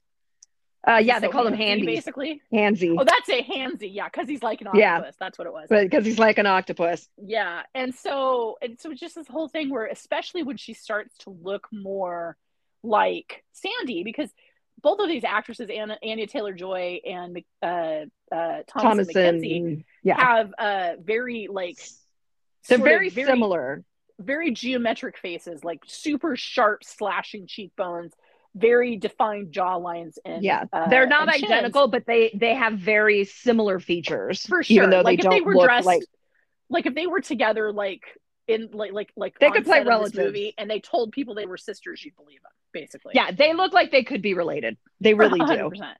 And so as she starts to go more into sort of Sandy's look, so she bleaches her hair, she gets these bangs cut, and then she finds the white trench coat, and it's when she's wearing the trench coat that the silver-haired gentleman, as he's referred to in the credits, Terrence Stamp's character, it starts being like, I know you, like, you look so familiar. Who's your mom? And she says, my mom's dead. And he makes some comment about how they all are, or something like that. Yeah. But it's like the more she looks like Sandy, the more he's like, I swear I know you from somewhere. Yeah, and he starts like getting really interested in her. Yes, like too interested. But he's always drunk, so you're never quite sure why, because he's, he is a drunk. So he is like just being generally being uncomfortable, Right. Well, like, and like he's like following her at one point, and she's like, I'm not interested, leave me alone. And he says, I'm not trying to pick you up, girl. And that's when they have the conversation where he asks who her mom was, and she almost gets hit by a car trying to get away from him. And he just kind of stands there, and he sort of points at her and he goes, watch yourself, girl. Yeah. And she like nods at him and sort of waves at the driver, who is just yelling a true stream of British invectives. And sounds about right. And so like every encounter she has with him, even if with anybody else it would be far more well-meaning, has this very sinister overtone. There's this weird threatening thing about Terrence Stamp in this man. I love Terrence Stamp too, because he's so good at playing someone like that. Have you seen pictures of him like actually from the 60s? Yes. Oh my God. He was hot. Like, don't get me wrong, like for an 82-year-old, he's still pretty fucking good looking. He's still pretty fucking good looking. I mean, but still. Yeah, no, I agree with you. He was hot. I don't think I'd seen him in anything pre-Superman when he was me neither. God. And, but I mean, I've seen pictures. In his 40s by that point in time, but like him in his 20s and 30s, because some popped up on his IMDb page. He was delicious. Like, well, excuse me while I lick the screen, please. Which for me is doubly funny because the first thing I ever saw him in was Priscilla, Queen of the Desert. That was the other thing I've seen him in. I don't know why, Superman. but it's just that and the tits, because he's going through hormone replacement. Like he's trans character. Yeah, he's trans. Yeah. And so he's on, I guess I should say, is on hormones, is reclaiming, like going through the process of her story is, I think, my favorite of that entire movie. Very sweet. Just and so with sweet. The no bullshit with the whole bunch. But I love that. Are you telling me this is an amateur? Yes, I hate that scene. That's so gross. It's so disgusting. It's so gross. But he tells the super gross woman to put a tampon in her snatch and light it till it explodes, because that's the only banger box is gonna get. Anyway, so I don't know, just I saw Terrence Stamp, he had tits. Anywho, so it's sort of funny seeing him as this like lecherous old rover in this. But true. He's a anyway, chameleon. so he is indeed. He is indeed. He really is wonderful. And anyway, so and he's sort of like the neighborhood character too. So like on this handful of streets that I don't know how big Soho is, but I would imagine it's just a neighborhood. I wouldn't think it's they huge. kind of know. Yeah, so it's kind of one of those things where it's like you're going to be seeing the same faces over and over and over and over and over. So she goes back to sleep, and I don't think that she's not seeing them in waking hours yet. I think that starts not yet. After. So but she does go back to sleep, and she's super excited about, going back to sleep and seeing them again. Out. Yes. And then that's when it all kind of takes a hard left, essentially. Well, right, because she's not a headliner. But then she realizes where, she's watching the performance, she goes and sits down she thinks it's going to be Sandy's first, performance. Right. And she starts to look around the audience and notices all of the audience are just men. There are no women in the audience. Yeah. And then the woman comes out to sing, whoever she is, but I kind of like Marionetta. I kind of liked the song she was singing. I'm not gonna lie. Well, and that's so one thing that I learned, I didn't realize this, but the chick who was performing, what was it, Cilla Black? Yeah, Cilla Black's real. I didn't know that. Apparently, that's one of her songs. Yeah, that Marionette song. Mm-hmm. Yeah, Cilla Black. I do. Yeah, I remember hearing Cilla Black before, so I'm like, I think I heard that song, the Marionette song, and the puppet on a string, and then the song she sang in when she's in the the Cafe de Paris. But so that's the song that they're singing, and it turns out that she's a dancer, and you realize it's more or less like burlesque, but when burlesque was super sleazy, right, right, yeah. And she's become this cool revival. Yeah, and so she's become she's stuck in this, this theater dancing, and it's super seedy. Like there's that scene where she's trying to run away, and you see all of the really shitty, seedy shit going on in the club. Even before that, though, like, because there's the scene where she's sitting in the audience, and they're doing this whole thing where they're all supposed to be dolls. And because Marionetta is literally supposed to be like a marionette. And so they're made up to look like dolls, and they're in these like very like little girl sexualized costumes. Oh yeah, it's creepy as fuck. And there's a whole like dance that they do with chairs, basically. And at one point in time, as she's watching Sandy, like so they're carrying these chairs down. They mentioned in the trivia that it's very reminiscent of oh Jesus, what is Cabaret? Cabaret. Thank you. Yeah, I saw it too. The money here. It's like like taking the chair with them as part of the dance. And she does this thing where she bends over the chair, and it's like her ass and her cooch are just right in Ellie's face. And and like she's clothed, like she has like a bodysuit. Yeah, but it's clearly like but it's very sexualized, very like sexualized, male gaze intended. And so she's horrified, and like there's a scene where it's like she like closes her eyes and like looks away, and you get the impression that it's half because she is a naive girl from the country. I mean, let's tell the truth and shame the devil here. But it's also because she cares about Sandy, and I feel like by doing this, she's trying to preserve Sandy's dignity, basically. Oh, I totally think that. I totally got that. Right. Everyone else is whistling everything, and she's like, well, look. Like all she is a piece of ass. And she's the only one who has the sense to be concerned about the person being treated like a piece of ass, basically. And the thing about that is that you see that as just a theme throughout the entire movie from this point on, that the only one who seems to give any shit about Sandy is the one person who doesn't really exist in that plane. And it's just and who can't really reach her. And so then they cut to Sandy going to sit with Jack, and he's introducing her to this dude, and that's when you realize that Jack is a pimp. Yes, he's pimping her out, basically, because this gross older dude starts to hit on her, and she's like, I'm here with Jack, and the guy goes, oh, Jack doesn't mind sharing, does he? And then Jack just looks at her and goes, not at all. And so and that's when you realize and that's when you have the run through the whole thing.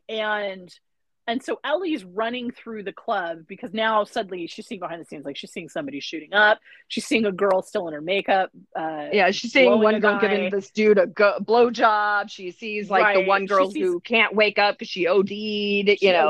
Right, and she's trying to find her way out, basically. And the costume lady like sees her and just points at the exit door. Mm-hmm. And so she makes it out. And then I think the next scene is when she's in her bedroom. Yeah, she would. Yeah. So she makes it to her bedroom, but she's still in the vision. And Sandy is quote unquote asleep. And you see that there's like 30 pounds that's been put on her bedside. And then you see the gross old guy that was hitting on her come out of the bathroom, basically. And you realize, and that whole thing, I know you're not asleep, is when he kind of yells at her. Really yeah. And he grabs her, and she wakes up with her alarm, but she's still in the dream. And he says, what was it? You're not really awake. And then grabs Ellie, and then she wakes up again. Yeah, and that's when it starts going to hell. This poor girl. This is when she starts to... Shit really starts to, like now she starts seeing shit while she's awake, basically. Yes, because the ghosts are starting to follow her, because I think they're realizing that, she can see us. She knows what's going on. But at the same time, it's also painted as, of course, like, we know as the audience that she's not crazy, presumably. Like, I never felt like they were trying to do a... No, I don't think they were... I don't think they ever tried to imply that at all. I don't think they did either. But of course, not at all. Everybody else thinks she's nuts. Well, everyone in the film thinks she's losing her mind. Yeah, right. She tries to rip up the dress that she was designing, but fortunately, her teacher stops her. Her teacher seemed like a genuinely cool person. Yeah, her teacher actually seemed like she gave a shit and actually wanted her to telling succeed. Her, basically, like, you're onto something here. Like, get some rest. Don't give up. Don't give up. Like, I think you've got something here. And John, through the whole thing, he's this very sweet background character initially, who is he's sort of the only other one that actually sees Ellie besides the teacher. Yeah, and so John is probably the nicest human being that ever walked the face of the earth. And what I thought was really interesting was the moment you met John, going backwards, is like right after that really upsetting taxi ride for Ellie. And she ends up walking, and she's another creep hitting on her. Because he's standing there just kind of on his phone, and she's trying to get her suitcase up the stairs, and he kind of says, or eating an apple, but he just looks at her and goes, do you need some help? And she just kind of looks at him and goes, are you having some trouble? And that she just goes, I'm fine. And and he just kind of shrugs and goes back. But then he pops up again, and he's a little more but you still are not quite sure, because the way I really loved how they kind of unwound him to be this wonderful cinnamon roll of a character. Yeah. Because he starts out and you don't know, is he going to be an asshole like everyone else? Because everyone else was an asshole. And then you realize that he's probably not that bad of a guy when he runs into her at that party she's trying to sleep at. She just wants to get some sleep before class, and he's drinking her Coke that she put in the fridge. Yes. Well, and he defended her too, because there was that one asshole who came and sat down next to her and pulls her headphones off without her permission and goes, "What are you listening to?" And she goes, "Well, nothing now." Yeah. And the guy's like, "Excuse me, what is this granny shit that you're listening to?" And then John comes up and goes, "Oh, you're one to talk. Didn't you put on that something techno shit at the club earlier?" Yeah. And the guy he defends her. Yeah. And then, but it's really kind of a fun way to I think about this movie a lot because this is my second watching of it. Mm-hmm. And if you look at the dichotomy between how they presented Jack and how they presented John is really interesting, because John starts off as this knight in shining armor. Yeah. And then John kind of starts out awkward and a little you're not quite sure. And he turns out to be this wonderful human being. The only person who's genuinely in her corner besides her grandmother. And I love the way they did that, because it's just, they literally, that whole moment where one crosses over into horrible territory and the other one crosses over into good territory right around the same time in the film. And I really love how they did that, because it's while Sandy's going through all this shit, Ellie has someone in her corner, and it's there's a really cool parallel going on there that I was that's fucking clever and really smart.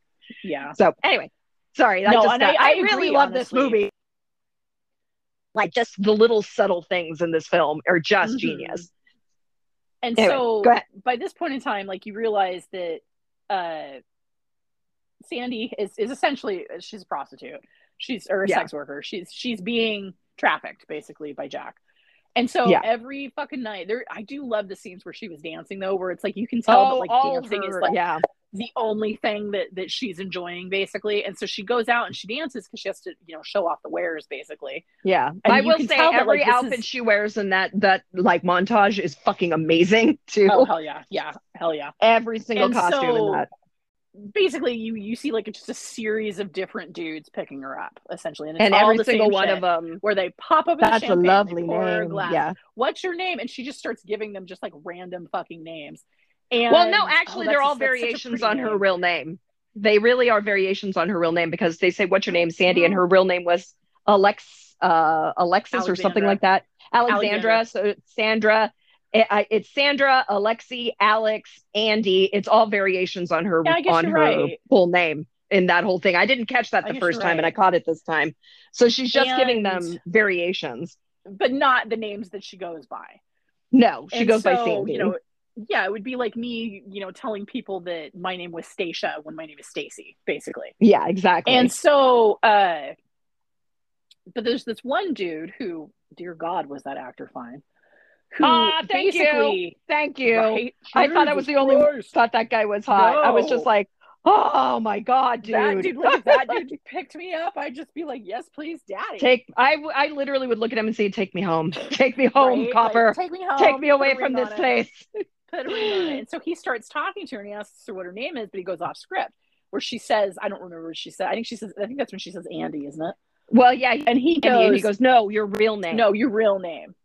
And she kind of looks at him and she goes, what is it? She says, essentially, like, you're a cop, aren't you? Yeah. And he says, regardless of what it is, whether I am or not, what's your real name? And she tells him Alexandra. Like, I think he's the only person that she says this to. Yeah. And so he basically starts trying to talk to her and essentially tell her, like, he's trying to redeem her, basically. She's trying to tell her, yeah, get out is what he's trying to do. Yeah. He's basically trying to tell her, like, get out of this lifestyle before it eats you alive. And she's essentially like, because he says, you're too good for this. And she says, I don't think that I am. Because, like, the self-loathing that comes along with, abuse like this is really starting to rear its head for her. And so he says, basically challenges her to look at herself in the mirror because everything is mirrored in this club. And yes. She says, what if I can't? And he goes, well, then I guess it may be too late for you. And that's when Ellie's on the other side of the glass watching this whole thing, and she starts to bang on the glass and yelling for Sandy to look at her. And she breaks through the glass and ends up hugging Sandy, and then she wakes up. Yes. And and then shit gets even more real because that's when the ghosts actually start coming at her, like she starts the ghost of these men, basically.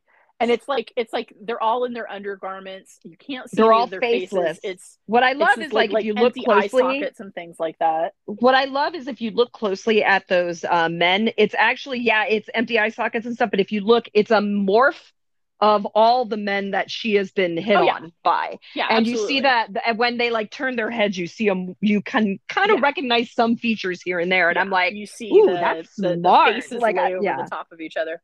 Yeah, I thought that was really cool. Like, I was like, that's pretty fucking clever, I got to admit. And at first, she's just seeing one figure that's representing all of them.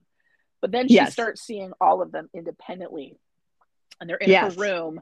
And then she has the vision of Jack murdering Sandy, knifes her to death. Yes. And so this is where like people are really starting to get concerned with her because she's not sleeping. She's like just not herself, Well, and at one point in time, she has a classmate who's styling the pink dress, and she's in the middle of class. It's in the middle of the day, and we skipped the whole bit with that was the Halloween party. The Halloween party is when she sees Jack which we talked about already. But John asks her to the Halloween party because she can tell that she is strung out. She is not doing anything good. She can to not go home, basically. And John invites her to the Halloween party just to say, "Hey, I'll just take you out." And that's when you can tell she's in the clothes she was in the night before, and it's all black. And John is just like, "Look, I'm just wearing this and putting some makeup on. You can do the same." And that's it. And so and she actually ends up having a really good time. Yeah. And then she starts having visions again because she starts to see the ghosts. And she runs. She sees the ghosts. She runs out of the club, and John follows her. And it's actually a really cute scene because he, says, "Do you want me to take you home?" And she says, you know, not allowed to have men in my room past 8. And he goes, oh, yeah, I understand. And she goes, so you'll have to be really quiet when we sneak in, which I thought that was great. so funny. I was like, dying, and he just smiles like, oh boy, yes. like it was so cute. Yes, and actor, they have kind of a moment. He was in Attack the Block. Which is I thought he was in Attack the Block. Yeah. And I thought that he was one of those kids. He looked so familiar. Yeah. And so he just has like the guy is like half teeth because so they sneak into her flat and you know and making out. But as they're making out, she starts to see Jack. First he's beating Sandy and then he's stabbing her to death. And so she has this complete fucking freak out. And she's screaming up at the... Which is understandable, you know. Sure, which is understandable, of course, John's scared shitless. And she's yelling up at the ceiling because I don't think there's actually glass in the present. No, there isn't. But there was glass when Sandy lived there. Yeah, so she sees the reflection, even though it's not there anymore. Yelling up at the glass to leave her alone. And like by this point in time, John is completely rolled off of her. And he's like, I'm not touching her. And Ms. Collins, of course, wakes up because she's screaming and freaking out. She ends up breaking the mirror in the vanity. And Mrs. Collins like gets the door open and she chases John out of the house, basically. Yeah. And so, you know, Ellie is super apologetic. She's like, I'm sorry, I'll pay for the vanity. And she's like, we'll talk about this in the morning. So the next morning she goes down and kind of has her reckoning with her landlady. And her landlady's basically like, you know, you're really lucky because if that had been me, I would have killed him. Basically, like she's essentially saying John came real close to death last night. Yeah. And so, so they talk about it for a few minutes, and you know, Ellie apologizes and again offers to pay for the vanity, and she's like, "It's fine. Like, don't worry about it." And they basically sort of chalk it up to a lesson learned kind of situation. Even though none of this was John's fault and Ellie's not blaming John in any way, shape, or form. Yeah, because it wasn't his fault. I honestly was expecting John to just disappear from the picture after this movie. I mean, after that moment. But I would have been disappointed if he had. Me too. But I was expecting because at this point, I was so disappointed in Jack. Yes. Oh, John's disappearing. Like John's going to jump ship. But he did not. He did not. He stuck it out because he is a true trooper. Yes. There is a really funny bit with him that I really like when they're first talking about like where they're from. And you know, he asks where she's from and she's from Cornwall and she asks where he's from. And you can tell it's like a leading like, well, you're black, so you must not be from here. Because he's talking about how North London is like a big change. And she's, well, where are you from? And he goes, South London. Which I thought was great. And it reminds me of that scene in Ghostbusters 2. Yeah. Where the hell are you from? The Upper West Side. Anyway, so so he's like, they're in class the next day and he's working on his shit and like they're kind of looking at each other, but Ellie keeps looking away because I'm sure she's traumatized and she's probably fucking embarrassed too. Like, and I think she's exhausted too. Yes. Yeah. If you had a freak out on the dude that you were trying to bone the night before and then you had to see him the next day in class, like, yes, that's not going to be an enjoyable experience for anybody. And so she's fitting the dress to the model. And then, of course, Jocasta opens her fucking mouth like she always does and like makes a comment about, something happened last night. But so she's fitting the dress on the model. And she looks up and it's not the model anymore. It's Sandy standing in front of her in the pink dress. And she's covered in blood. Like from her lips down all through her torso. And so she screams. And she runs and she ends up hiding out in the library. And John ends up finding her. And there's a really sweet scene. Like one thing that I really like about this is I like that they didn't try and turn John into the mystical darky. No, they didn't. Which is like, that's like a real like problem with like, black characters in film. And so I just love the character could have easily be played by any race, which I really liked about him. But there was the only like because honestly, like it gets to a point where you're like, you know, how many times is this dude gonna be, you know, believe this ostensibly crazy person?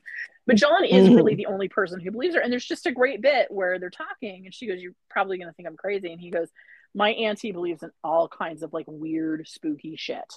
Like let me hear it. Like nothing you say is gonna freak me out. It's not gonna freak me out because I grew up with it. Yeah. Yeah, and like, but again, it doesn't turn into the like we must go see the auntie who's somehow from Jamaica and has a mystery accent, and and there's a battle with some bones on it. Like they don't go into any of that. No, they don't. And again, it's that same kind of thing, because it's like my nephews and nieces and great nephews and great nieces are absolutely going to have a conversation like that with somebody in the future, where somebody's going to be talking about something and they're going to be like, my Aunt Stacey believes in all kinds of weird shit. My spooky Aunt Stacey. Yeah, nothing you say is gonna weird me out. My goddaughter refers to me as her scary godmother.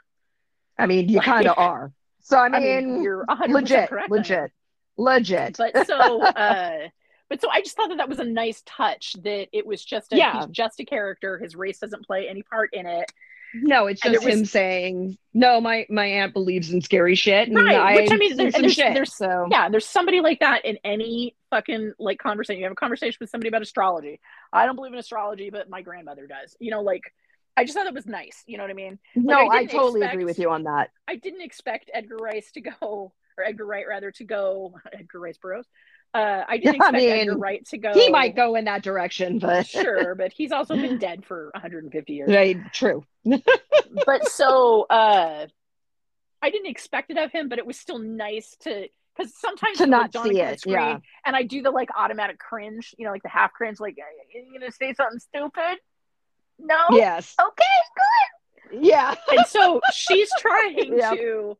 She tries to go to the police about Sandy's murder. The police, of course, think she's nuts. Except for that one counselor, that one, remember, she was the female police officer? Right, was worried about it. But she was trying. She was worried. So there was some concern, because that becomes a catalyst later on for the other twist. Yes. So. And so, like, she's basically telling her, like, I believe, essentially, that you believe that this happened. I'm going to look into this for you. And, and rightly so. Like, she's saying, like, essentially, like, London's a lot, and especially if you don't have a support system in place. And so she's trying to help her essentially establish this support system, which I thought was pretty cool. And especially after she overhears the male cop being a complete fucking prick and making fun of her. Yeah. And so anyway, so she goes back to the library. She's trying to look up like girls who were murdered, because she doesn't have any last names or anything. And I mean, you go to London and you say someone named Sandy was murdered by somebody named Jack in the 60s in London.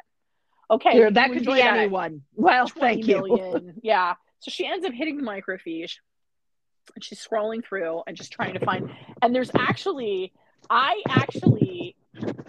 going to talk about the twist just briefly. No, go for it. I mean, we're going to bring up the twist. Like I said, we're going to spoil the fuck out of this movie. So I'm just going to say, like, go for it. So she's scrolling through, and it's like, shop girl stabbed to death, blah, blah, blah. Like, policewoman missing, teacher missing after night in Soho.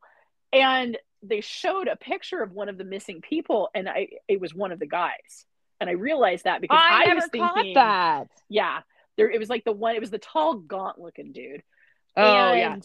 And there was a scene, so you see him, and my thinking, because I was not yet aware of the twist, was that Jack killed him.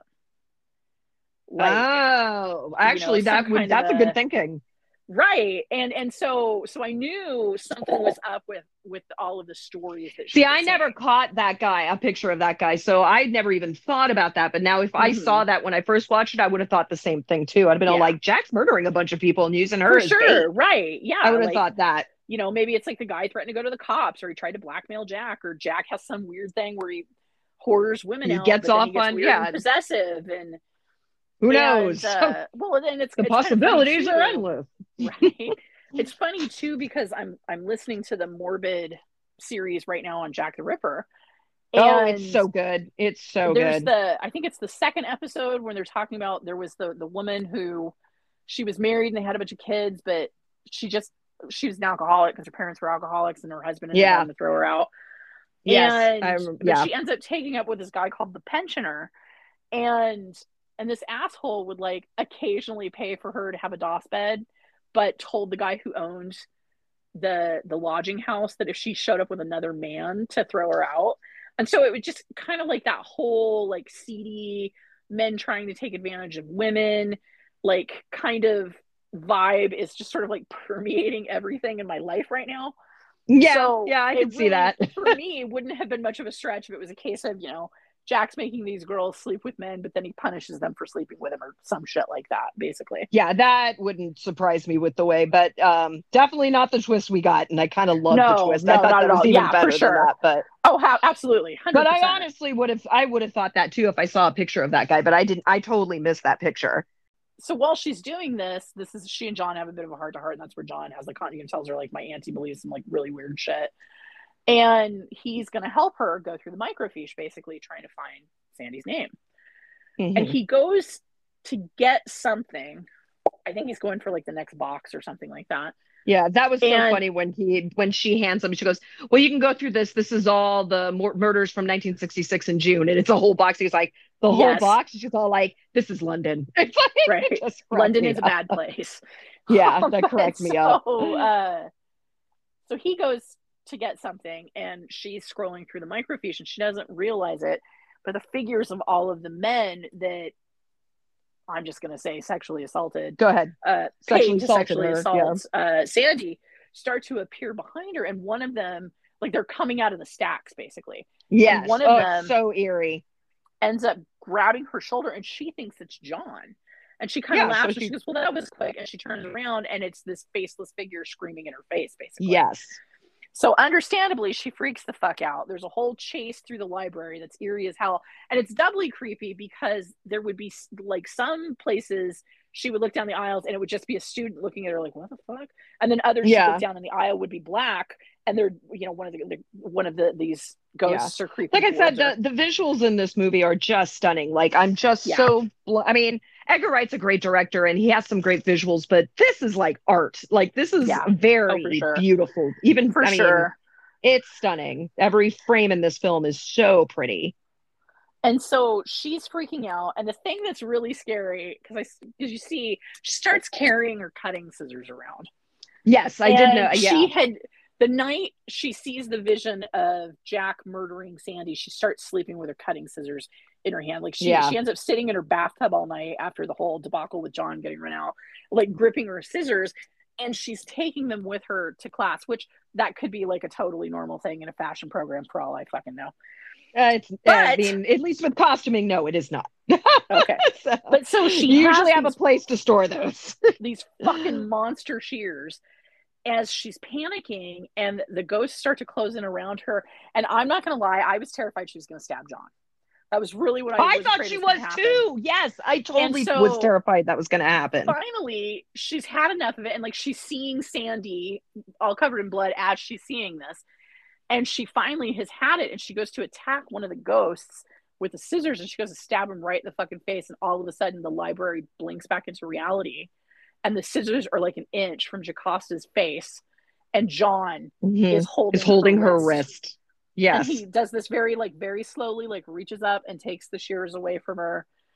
And it's this whole thing. Of course, Jacosta starts yelling for security, which in Jacosta's defense, this is the only time in her defense, she may be a cunt, but you know what? I do the same. To be perfectly frank, she did almost try to stab me in the face with fucking 1960s gingers, I would freak the fuck out too. I'll give her that. I will give her that.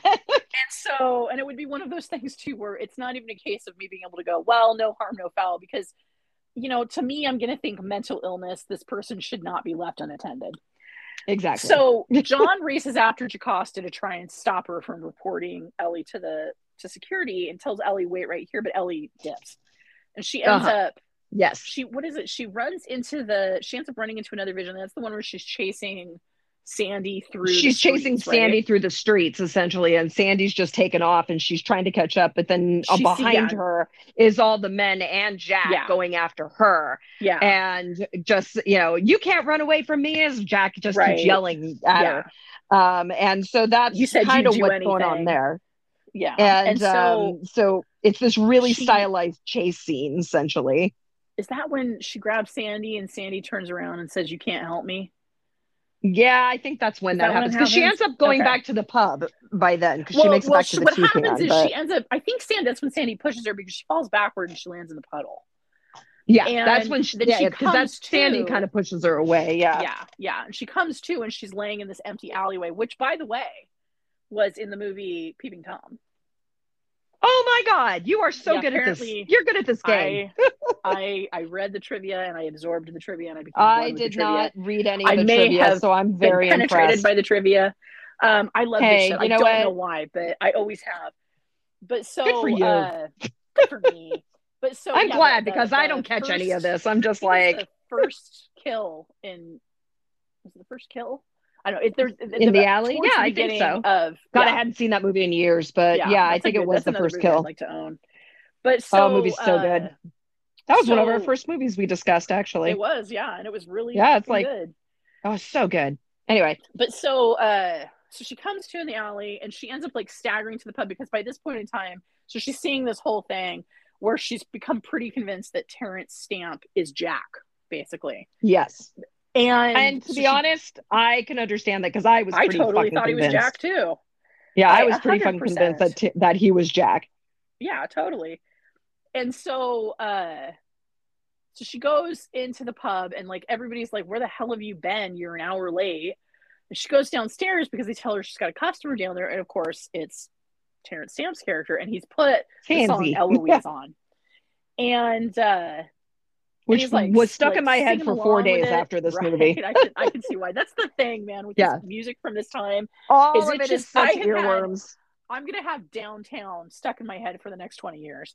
Yes, I'm like every song for me, it's that oh God. All of it, all the music gets stuck in my head for this Yeah. one. There's another one too, but I can't think of what it is off the top of my head. Yeah. But so anyway, so she goes downstairs and like he's like obviously like he's already had a few, like he's tipsy, and he's like sort of mumbling along with a song. He's pretending to play the piano in the bar, and she serves him, and then basically like comes right out and is fucking like, I know what you did to Sandy. And he, is like, I tried to look Sandy up when I came back, but some people don't want to be found. And she's like, I saw what you did to her. You killed her. And he goes, I didn't kill Sandy. Alex killed Sandy. Yeah. And so they start to get like more and more combative. And she's like, I'm going to prove what you fucking did. And like, she's like trying to record him on her phone so she can ostensibly turn it over to the police. And she ends up chasing him out of the pub, essentially. Like, he gets super pissed off. He's like, fuck you. I don't want to listen to this shit. Gets up and storms out. And as soon as he storms out, he gets hit by a fucking car. I know. He gets hit by a fucking taxi. Yes. And this is where twist number one shows up, where yes, this bar, twist threw me. The bar owner and the other bartender run out and they're like, oh my God, Lindsay's been hit. And she's like, Lindsay? What do you mean Lindsay? And that's when the whole thing comes out. Yeah, the bartender pretty much just says, call the ambulance, tell him he's former police. That'll get them there faster. Yes. Is what she's he like, says. What do you mean former police? And that's when you realize he's not Jack. He was the fucking vice cop that demanded to know what her real name was. Yes. So now I was like, oh my God. Like, I just was so blown away by that moment. Well, and then the funny part was then my immediate thought was, I bet it was the cab driver. I bet that's Jack. Because, Jack's still presumably out there somewhere. Yeah, because honestly, we don't know what happened to Jack at this point. So we think he's still alive and still around. So yeah, and it would make sense. So she is like, now she's just like, I don't know what the fuck is going on. I'm seeing the figures of these men everywhere. I was expecting to see Matt Smith in old age makeup at this point. I was too, honestly. I was too. Because I was kind of like, Terrence Stamp's not a terrible sub-in for old Matt Smith. No, actually, no. He's a very, but he looks more like the vice cop, actually. Once I saw them, I'm like, ooh. And especially if you look at pictures of him from the 60s and then compare him to the vice cop, it's a little eerie, honestly. Yeah, it really is. And so she ends up sobbing on the phone to her grandmother and talking about her grandmother's just telling her to come the fuck home. Well, right, which is smart. I mean, and because the whole thing is it's like Ellie wants this, but Ellie feels like she has to do this for her mom because she feels like she's letting everyone down. Too. Yeah. Mm-hmm. Well, and that's really sweet too, because every time she brings it up, her grand says, "You never could," which is just like her grand is the sweetest thing ever.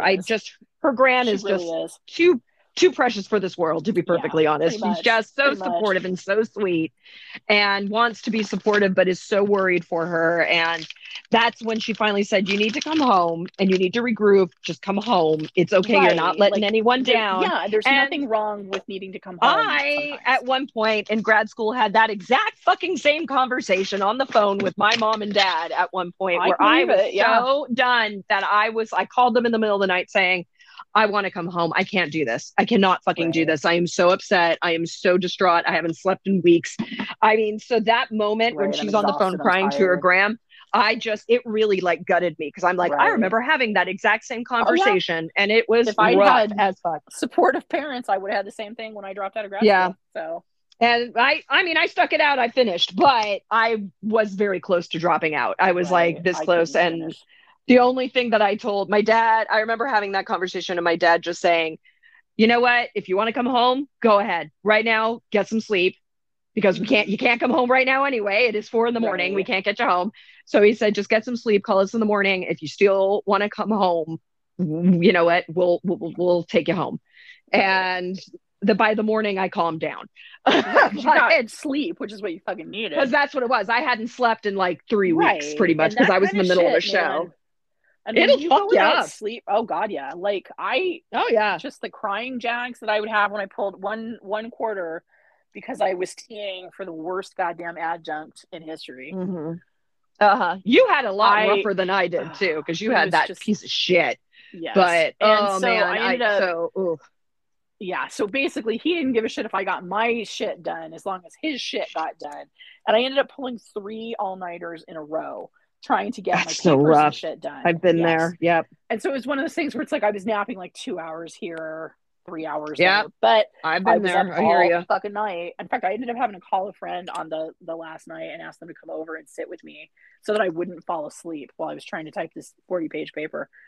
And so God, I feel you. I so feel you right now. And man, even with like the cat naps and stuff, like I was so depressed. Yeah. And it was like you get depressed and anxious. Good again. Yep. Now I live in this pit. Happiness is an illusion. And even when like the last time, when I came and visited you guys last December and I got stuck at SeaTac overnight. So I was awake for something like 36 hours, something like that. And even I remember by the time I got on the bus, I was like a teary mess by the time I got on the bus, just being able to like sit and know that I can go home basically. So it's like lack of sleep, like that's nothing. Lack of sleep will fuck you up. It really will. And I always sit, when people get like, when I know that people are up all night and doing that, I was like, you need to just go to sleep. Yeah. And then we will regroup. That's always my first thing I always say when I know they haven't been sleeping, because that's where I was. I hadn't slept for weeks. I was in finals, plus I was doing a show, plus I was pulling like 12, 13-hour days. And then I would go home all night and work on stuff, or I'd work on a show all night. And I had no sleep. And I had, an anxiety disorder on top of it all. And I was at the end of my rope, and something, I don't even remember what it was, but something finally just snapped. Something happened that I just tipped the scales. And I remember calling, it was like midnight, and I called home and said, I can't do this. And I said, and I felt like a failure. And so I felt like Ellie did in that moment, where it's like, I felt like I let the world down, because, I'm like, I had one job while I was here, and that was to go to grad school and get my degree. And I can't even fucking do that. And I'm so tired. And I have no support system here. I had no friends. I did not know Max. This was way before I met him. Oh yeah. I was just, it was right around when you and I met. Yeah. I mean, well, we knew each other before then, but that's when you started to visit. Cause that's right. I forgot you were still in grad school when I started visiting. Yeah, I was still in school when you started. That's when we actually started hanging out in person, because I knew you online way before then. Yeah. And then right around grad school is when you started coming over in the summers. And thank God for fucking you, because I probably could not survive without your ass showing up in the summertime, because I was I was just like, fuck everyone. And then Stacy came by and I was all like, you know what? I'm good. You know what? This drunk bitch make things better. This dumb bitch makes everything great. She's doing a lap dance on a bus stop. That's God bless her essentially stupid what you heart. did. Yeah. Yeah. You're one of the reasons I survived that entire those semesters. I still take pride in the fact that I scared the shit out of the creator of the Gargoyles cartoon. Oh while yeah. we were at Baja Buddies that night. And you agree when you scared Greg Weisman everybody a because lap dance, whether you they gave wanted everyone a one or lap not. dance. That was a fun margarita night. Oh, I was so drunk. I was so drunk. Oh, it was beautiful. And that was when Tanya was that when Tanya was visiting? That was when Tanya came to visit. We were in because that was the last year in the house. So yeah. Because neither of you were drunk like I was, and Tanya is literally half my fucking size. I know, so but we also are lightweights like you. One not drunk? Yeah, it's true. I am a fucking lightweight. You remember? I filth the cap. Wee. That's all pretty much. Yeah, and then Greg Weisman. Meanwhile, I'm a lush. Yeah, he got that deer caught headlights look. Well, he got that ice cream dessert. The banana blow or something like that. Yes, it looked like a dick. Yeah, deliberately, because Baja Betty's is in the gay bar. Because it's in the neighborhood. It's a gay bar. And he was like encouraging everybody to eat it because it was like 17 scoops. It was huge. Yeah, it was gigantic. And I leaned over and like scooped off like half of one of the nuts and jammed it in my mouth and then started cackling and said that I ate Greg Weisman's balls. Yeah, I remember that. And he just had that deer caught headlights look like, oh, mistakes were made. He's just like, sweet Jesus. I'm next on sweet Jesus. Agenda. Yeah, what have I done? What have I done? I would just like no, you did not. No, you did not. We actually pulled you away before then. You did it to Mike, and Mike liked it. I did say Mike took that. Was in there. Mike took the bullet and was happy to do so. He was like just that fabulous gay guy. He was like, "Honey, just dance on me." Because I think I did it to Jen. I did it to Tanya. You did it to Max. You did it to me. I did it to Max. I did it to. I think you did it to my friends Seth and Sammy. I think you did it to. I think I did it to both of them because they were seated, and I think I just like rubbed. Well, they're a couple, so I mean that makes sense. Yeah. But they're kind of a package deal anyway. Sam and I actually Sammy's the older guy, right? Sammy, yeah. Sam is the older. Yeah, Seth's Sam the was younger sitting one. next to me, and I grabbed my tits and said, "Sometimes you just want to hold your breasts." And he reached up and grabbed his, and he goes, "You're right. Sometimes you do." Yeah. And I felt like I was seen. He's a good guy. I love Sammy. I missed that Seth and Sammy. I haven't seen them for a while. Anyway, getting back on topic. Back to the movie. So, there's a little peek into our lives, ladies and gentlemen. I hope you enjoy. Speaking of psychosis. But the thing I was going to point out was that, like, when I worked at the shit shop, like, if we got 10 kids with psychosis, 8 of them, it was probably triggered because they hadn't slept for 3 weeks. Like, yeah, I mean, that makes sense. It's no joke. Like, you can honest to God trigger a psychotic episode. Ellie was fucking strung out, that poor girl. She was, and you could tell the actress did such a great job. And bigger. Yeah, and they did such a great job with her makeup because she had the smeared eye makeup. They did she just you can see her roots are starting to grow out. You can feel her being strung out, and she just portrayed that so well that I started getting tired watching her. Oh, fuck yeah. Yeah. And so finally, it was really she's like, I can't. She's on the phone with her grandma. She's like, I can't spend another night in that room. In that room, basically. And so her grand's like, I'll find somebody to bring me now. And she's like, no, actually, I think I know somebody. And John was actually running after the ambulance that they put Lindsay in because he thought it was her. Mm-hmm. And so he's relieved to see her. Yeah. And so he's like, she says, do you know anybody who can get me to the train station? Basically, I've got to get out of here. And he goes, well, I'll drive you myself. And she goes, you have a car? And he goes, well, how do I get from South London to North London? How I get from South London to North London, which I thought was a great moment. I thought that was hilarious. Really because people I know who've lived in London are like, just take public transit. I mean, yeah, that's true. I mean, the tube is pretty fucking epic there. Yeah. So he like they go to get their shit, and he gets his car, and he's parked right outside, and he's telling her like, do you want me to come up with you? And she's like, no, I think if you do, Miss Collins will kill you this time. Yeah, and she will probably. So she goes, I'll go up. I'm gonna grab my stuff, but if I'm not back in 15 minutes, please come check on me. like, Yeah. okay. And she So wanted to tell Miss Collins what was going on because right. she's a good person and she didn't want to leave this poor old lady hanging and leaving in the middle of the night. Especially, right, because Miss Collins had said at the beginning that she Yeah, demanded, I've had people leave in the middle of the night. Yeah. Because I've had people do a runner in the middle of the night. And Ellie's like, I'm not the kind of person who would do that. And she's not, but she's also learning the hard way that sometimes there are circumstances that force you into it. Exactly. So she went to be a decent person to go talk to Mrs. Collins. To tell Mrs. Collins, like, I'm sorry to do this, but I'm dipping. And she was kind of hoping she could get part of her deposit back. Yeah. So that's part of the reason why she goes to talk to her. And Miss Collins has her come in and she's like, let's just sit down. We'll talk about it. I'll make you I put the kettle on. Yeah. Right. And so she sits down, she has a cup of tea, and Miss Collins has actually started playing her records from the 60s. And she says, yeah, you listening to that music has, kind of inspired me to dig out my own albums. And she tells her that, oh yeah, there was a letter for you that, I accidentally picked up. It's in that pile right there. And if you look really close, you can actually see the twist. Because yes, it's her, because as she's flipping through it, you see that the letter Alexandra Collins. Alexandra Collins. And so you realize Alex isn't dead. Jack is dead.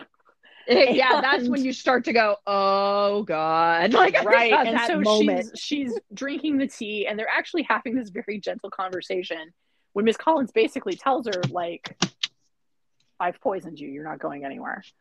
And so there's this whole thing where you realize that the reason why Ellie has been seeing all of these male ghosts isn't just because of, I do think some of it is like Sandy's projected trauma, but Sandy's killed every fucking one of them. Yeah. And honestly, well, one thing, the reason I will say that how Mrs. Collins found out too was that she says, oh, there was a policewoman who came by looking for you, that nice policewoman. It was called a welfare check. And that's how she found out that, she knew about Sandy and Jack and Sandy. And it's like, and then that thing, because there was like that moment where she's like, I guess you were right. Sandy did die in that room. She died 100 times. Yeah. And it was like, that was heartbreaking. Just that line. Well, and it's like, it's this whole thing where they, then you see it and you see that Miss Collins has this hellacious scar across the palm of one of her hands. Yeah. And what had happened was she was trying to leave being pimped. And Jack attacked her with a fucking knife and basically told her, she grabbed the knife and you're not going anywhere. And she ended up grabbing the knife and she stabbed him in the neck with it. Yeah. Like, and that's how she ended up. And then she ended up stabbing him 100 times because she was so angry. Yep. She ended up just keep going. Because she even said that. She goes, I stabbed him 100 times that night. And you were like, oh shit, that's some rage there. Not that I blame her, but that's some rage. Well, there was another little hint to it too, where at the beginning when Ellie first takes the room, she makes this throwaway comment about the room where she says, it's not a problem now because it's the winter, but come spring and summer, you'll have to plug up the drains because a terrible smell comes up it. It's not a terrible smell that coming up the drains. It's because the entire room is wallpapered in bodies. Yep. So all of these men that Jack are in the walls. Her out to, she killed and put in the floorboards and the walls. Yeah. And there's actually kind of a cool scene where, so John comes in to check on Ellie because it's been too long. And Ellie's responding to the poison that she put in the tea. Yeah, she's pretty much going, unconscious. And she ends up flailing against Miss Collins at one point and knocks Miss Collins' cigarettes into her record box. Yeah. So the records start to smolder. Miss Collins goes to deal with John and she ends up stabbing the poor guy in the stomach a couple of times. He collapses. And while this is happening, Ellie starts to pull herself up the stairs. And John's yelling, leave her alone, leave her alone. And then he looks over and from Miss Collins' section of the house, you can see flame, like it's the whole room has gone up. And so Ellie's dragging herself upstairs, being like she's seeing her as Sandy, and then she's seeing her as Miss Collins. Oh, there's that whole stairway scene where it's that glass stairway she's walking up. Yes, it's really every cool. step, like it's every so step up, cool the way that goes. Well, and they kept saying, like, in the trivia that a lot of this movie was inspired by Suspiria, which I didn't 100% agree with, but I do think that staircase. I think that scene was That was a very Suspiria moment. The rest of the movie, I mean, probably the red and blue lighting is the only thing I can see in Suspiria. But that staircase scene very feels like and that feels like well, I forgot the fucking director's name. It's a very giallo feeling. Dario Argento, thank you. Yeah. I was gonna say Mario Bava, and I'm like, nope, not him. It's the other one. Close, swing and a miss, but so like Ellie's pulling herself up the stairs, and every step up after her that Sandy basically takes, you see the glass splinter under her feet. Yeah. And so she manages to make it upstairs. She gets into her room, and all of the ghosts start busting up out of the floorboards and out of the walls. Mm-hmm. And she's trying to get to the landline. There had been a landline next to her bed. It only makes emergency calls out. Emergency calls. And so she's trying to call 999 for help, I presume. She's trying to call for help. And she's trying to get to the phone. All of these ghosts are like grabbing on her. And then one of them busts out of the wall, like right next to the phone. And he picks up the handset and he hands it to her. And he says, "Help me." Yeah. And he said, "Yes. Help us. Help us." And so that's when she sees that, you know, these men they were murdered, basically. Yes. I don't have a hell of a lot of sympathy for them, but I really don't, since they all sexually assaulted her. Right. But at the same time, it's like, oh, well, they were murdered. But at the same time, I'm like, you want them to be able to find their way out. But there's a great scene where Miss Collins makes it up, and she had locked the door, but Miss Collins ends up like breaking the door down. And when the light hits all of the ghosts, they're not ghosts anymore. They're men in their underwear with like gaping wounds across, and they all cringe away from her, which I thought was kind of cool. Yes. I thought that was a cool moment. And so they have this moment where she ends up like, she's standing there, she's looking around, like, you know, sirens are going off. The whole house is going up at this point. Oh yeah. And Miss Collins just looks around and she sees all of the ghosts. And I think as Sandy, she says, no, I think it was as Miss Collins, she says, "I'm not going to prison. I've lived in a prison my entire life." Yeah. And she tries reaches to up with the knife and goes to, she goes to cut her throat. But Ellie ends up throwing herself at her and hugs her, and she becomes Sandy again. And she basically tells her, like, you know, essentially she's still offering her love, even though at this point in time, you know, there's no redemption for her. Yeah. No, not at all. She has too much blood on her hands. But she's offering her that love that she needed. She's still giving her a redemption arc and telling her essentially that there's still somebody out here who sees you in an unbiased lens and is not going to judge you because of the decisions that were forced upon you. Exactly. And it's honestly a really like moving moment. And it is. I got teary-eyed watching it the first time. I was like, because I never saw a movie like this resolved like that. Usually it's like, the baddie is the baddie. The bad guy is the bad guy, right? And the bad guy. But there was a lot of shades of gray with Mrs. Collins and this whole thing, because you were like, oh yeah, she murdered a lot of people. But at the same time, you were like, but she was also horribly sexually assaulted by all of them. And I don't blame her for what she did. But it's like this moment where Ellie, a girl that wouldn't just be like, because the ghosts are telling her, kill her. Yeah. Like they're they actually are encouraging her to save them. And that's not who Ellie is. I thought, you know, and I like that they kept her integrity the whole time, where she just goes and just instead gives her love. It was great. Right. It was great too, because as they're saying to her, kill her, she's like, no, I can't do that. She's like, I can't kill her. What are you talking about? Yeah. Right. And that's when she has the interaction with Miss Collins, and Miss Collins tries to kill herself. But she's hugging Sandy, and then Sandy starts pushing her towards the door and tells her, "You've got to go." Basically. She goes, "Save the boy." And she goes, "You can't save me, but you can save yourself, and you can save the boy."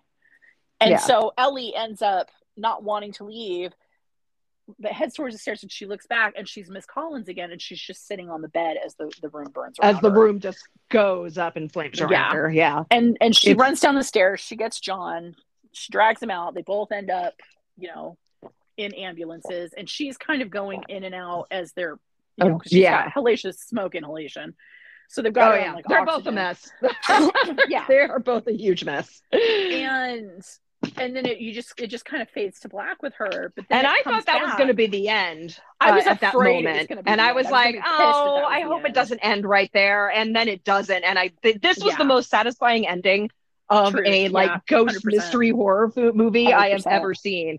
I was like, You know, that was just satisfying as fuck. Like, anyway, what she that pretty kind of much reminds me of, though, is the ending of Crimson Peak, when yeah, it kind of after has that same Thomas is feeling. killed and he comes to her as the ghost and helps her. Like, it's the kind of thing where it's like Miss Collins had to die. Like, she had too much blood Yes. on her hands, but she was still redeemed in the end. And I feel the same way about Thomas in Crimson That's Peak. I think it's the exact same feeling. That's how I felt Yeah. about this ending too. Yeah. But it pretty much goes, and you see like this girl dancing like in the swing dress, and it looks like Yeah. Sandy, but then the lights come on and it's a fashion show. Yeah. And it's pretty much her final project that she's going, Yeah. and it's a big hit. The dresses are adorable, mind you. That She red made this dress. cute little, I love that Jesus red Christ, dress no, with all those I hated great it. pleats and shit. I loved it. The color was beautiful. See, the color was beautiful, and I think it would have been beautiful without that goddamn petticoat underneath it. See, that's the thing. I don't like bubble it dresses. wasn't I know, but if you look at it, it wasn't a petticoat. Those are all individual pleats. I don't think And so. there were, if you look at it at one point, it looks structured. Well, that's the thing. It was structured because those are all individual pleats. That So it's a very structured dress. Yeah, those are all folds and pleats, and it folded into it's. It was really cool. I mean, it gave me a fashion boner. For 60s dress, absolutely, like spot on. Yeah. My personal taste is I hate bubble dresses. Well, that I understand, but I just thought it was cool because it wasn't a bubble dress with a petticoat. It was a bubble dress made with like individual with just the fabric folding, and I was like, that's like origami, and I love it. Right. So I wouldn't wear it. I'd look like a fucking thermometer in it, but exactly, I'd look like a fucking umbrella. But my only complaint about this scene, and it's a completely petty one, is that I really wish that they had dressed the model's hair up too. Me too. You're not alone. And I know the reason why they didn't is they wanted it to look modern. So it would be like more fashion forward. And, Right. Well, she says like inspired by the swinging 60s. Yeah. So I mean, I understand why they didn't do that, but I wanted to see big fucking hair. So I mean, you're not alone. I was in the same boat. I was like, I want big fucking hair. Well said, I'm not getting my big fucking hair. That's me just, being nitpicky. But no, I totally get it. Because I feel the same way. I mean, I understand. Right. I'm glad I wasn't alone. But so no, you're not alone. I was like, do something with the hair. Let's do something fabulous with the fucking hair. Like dress it all up, because in this point in time, put shit in the hair. I don't care what. But so she ends up like her Nan and John are both there and they're cheering her on, and it's this great moment where the entire time she's in London, she doesn't see her mother. She sees her mother in the mirror several times when at the beginning of the movie when she's still in Cornwall. But I will say she doesn't have the blonde hair anymore. She has the hairdo, but if you look, she's got her own style. Like she just kind of found herself. Right. Costume design wise, I love that moment because it looks like she finally kind of found who she is as a designer and a person.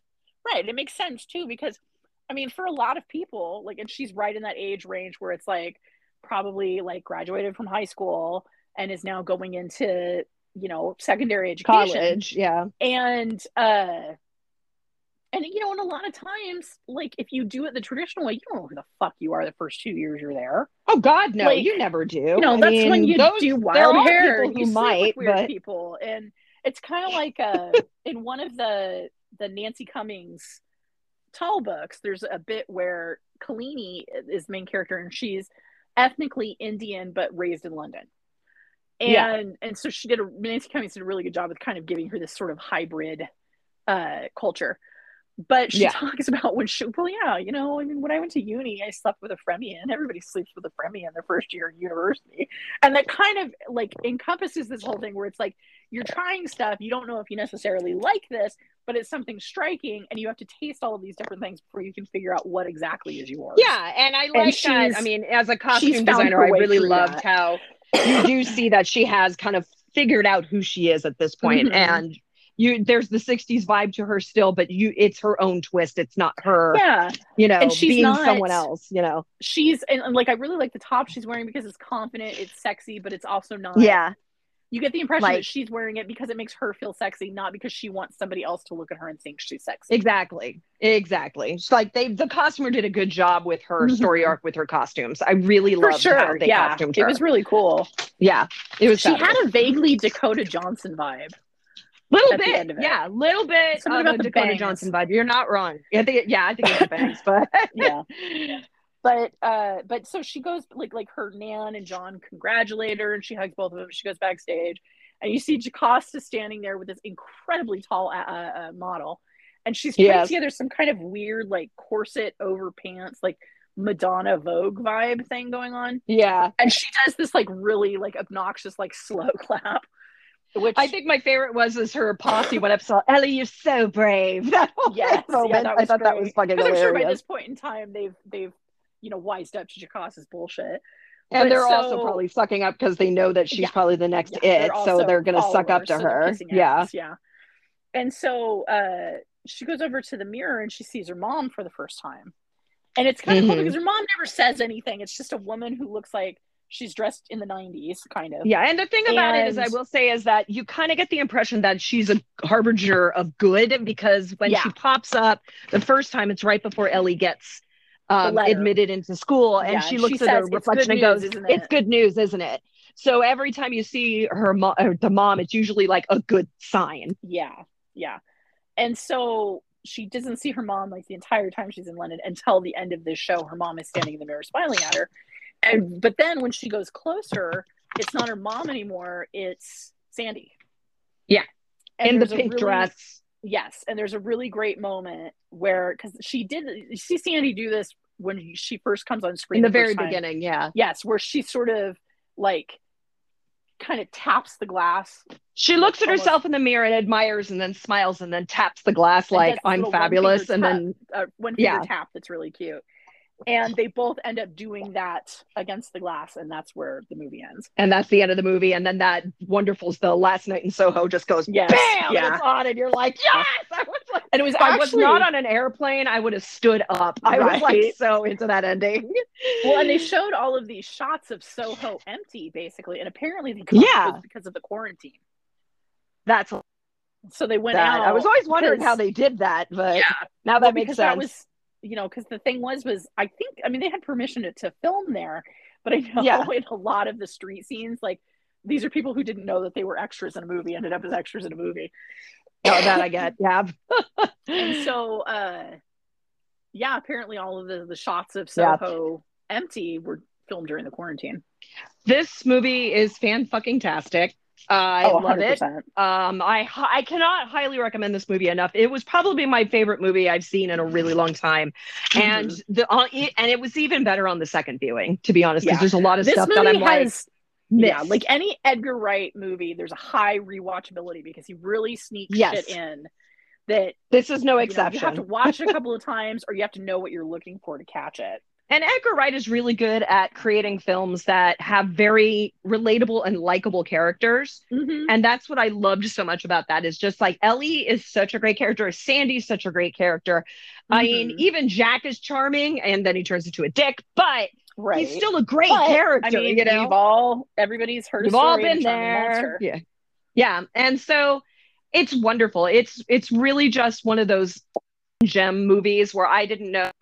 It looked fun. I saw the thing. The trailer. I didn't know what to expect. I'm like, oh, that looks kind of fun.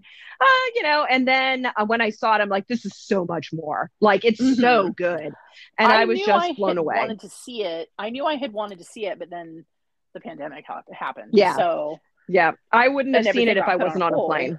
And I wanted to see it really bad. I remember watching the for it when I was at the shitty truck stop before I got to the good truck stop, and I was just on my phone watching YouTube, and I saw the trailer for that. I'm like, what the hell is this? And I just played it, and I'm like, this looks amazing. Like, I think I saw it the same way, honestly. The trailer, like, I think it was like a movie. Like, I was watching something on YouTube, and normally it's like, fuck you, skip over. But a lot of times with movie trailers, if it looks interesting, I'll watch the trailer. Yeah, I'll sit and watch the trailer. Because at first I was going to be like, what is this shit? And then it was like, Edgar Wright. I was like, I'm listening. Okay. Yeah. Tell me For more. me, it was Anya Taylor-Joy popped up, and I'm like, well, I like her. I'm Mm-hmm. going to see what she's Yeah. in because usually I like what she's in. And then it Well, said yeah, Edgar she was Wright, and great I'm in like, Lit. oh, okay. Now I'm really Right. listening. And then Right. Matt Smith, and now I'm like, now you have my full attention. Let's watch this entire Right. trailer. I definitely want to get the Blu-ray so that I can hear the commentary because I know that there'll be Yeah. more little Oh, you'll gems get a pointed lot more out. information. I'm going to buy the Mm-hmm. soundtrack because I can't get over. I mean, I Yes. found it on Spotify, but they don't play all the songs. So I'm buying the Right. damn thing on Amazon No, so I I can think listen I to it am all the too. time. So good. It's one of those things I could listen to at work and I just like, yay, I'm going to just dance while I Right. grab shit, type of thing. Right. Um, it's just a masterpiece of a film. It's a good ghost story. It's a good mystery. It's a good drama. Got really fun little comedy, light parts. It's a Mm-hmm. really well done Well, movie. and just really like well developed characters. Like not just the That is the big leads. thing. Yeah. Like No, every character is even kind of interesting. well, right. And even like because like Terrence Stamp's character, the silver haired gentleman, like Mm-hmm. just from like especially when you make the connection that he's not Jack, he was the cop, like you can infer like all kinds of shit there too, because like he's become Yeah. kind of a boozer, he's handsy, and so it's like dude's obviously had a lot of trauma in his life to lead him And from that he's to this, basically. exactly. And so he's interesting. They're like, even like all the minor characters are really interesting. Mm-hmm.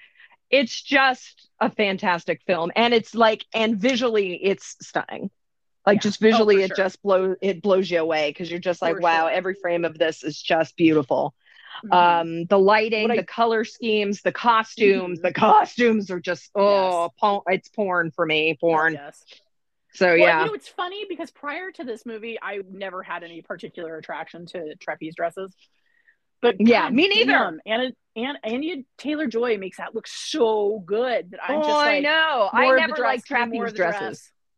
And just the way that the fabric and that scene where she starts Mm-hmm. dancing and she flips up the train of the dress and it does that slow motion kind of flutter Yes. down. And you're like, you are a fucking angel. And I love it. It's just like, whoever costumed this was a fucking genius because yeah, they were amazing. I think if they had done the dress in like silk or satin or something like that, I don't think it would have had the same vibe.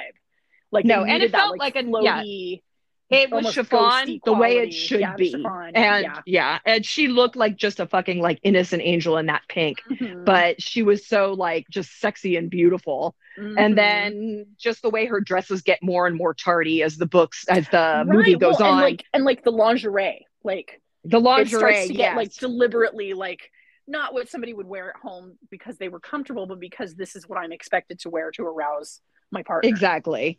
Like nobody when you just goes first to see her sleep getting ready for bed, she's got that little that cute little nightgown on that's really kind of just floaty and like comfortable looking. I don't remember if it was white or like a pale yellow, but it was white, I think. Colors, and then it gets darker and darker and darker. And her colors get darker and darker as I mean, it's really a well costume movie, and I still to this day I love that red dress with the big bow in the back. I love that dress. I loved that. Oh, that was so pretty. I loved her dress, the white one with the like the big flutter sleeves and the big bow in the front, the big blue bow in the front. Would she dance the first time? Yeah, I loved the green, those two are my favorites. Sheath she was wearing too when she was climbing up the stairs. Yes. After Ellie. Oh my god, everything was gorgeous. Like every dress in that was golden. I was like, for sure, on the design of last. If there is, please let me know. I will buy that in 2 seconds flat because I want to see every single dress she wore. Of what was it? There was a riff track I watched with Tura Santana in it. It was made in the 60s.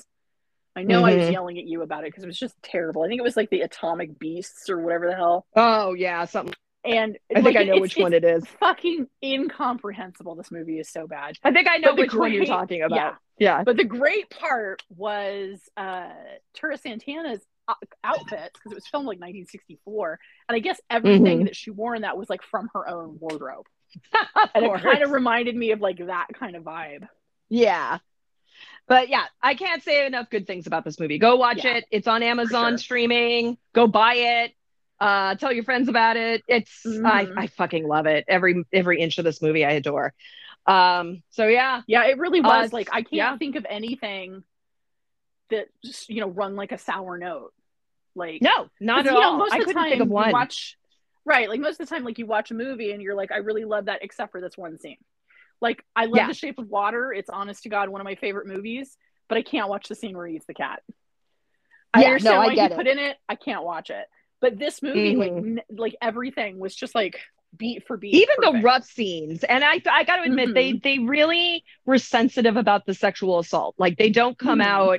It's not gratuitous. They just do little hints of moments of, you can, the shit's going down, but it's never gratuitous. It's just little like, she's sitting there in lingerie on her bed. She's, these guys are pouring the champagne and asking her name. Yes. There's that, 30 pounds left on the nightstand and she's laying in bed asleep. It's like, she's asleep.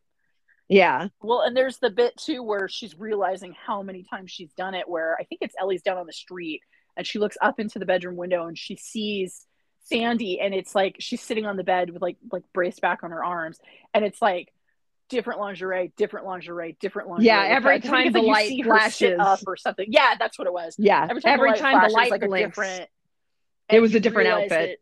That like this happened for a while.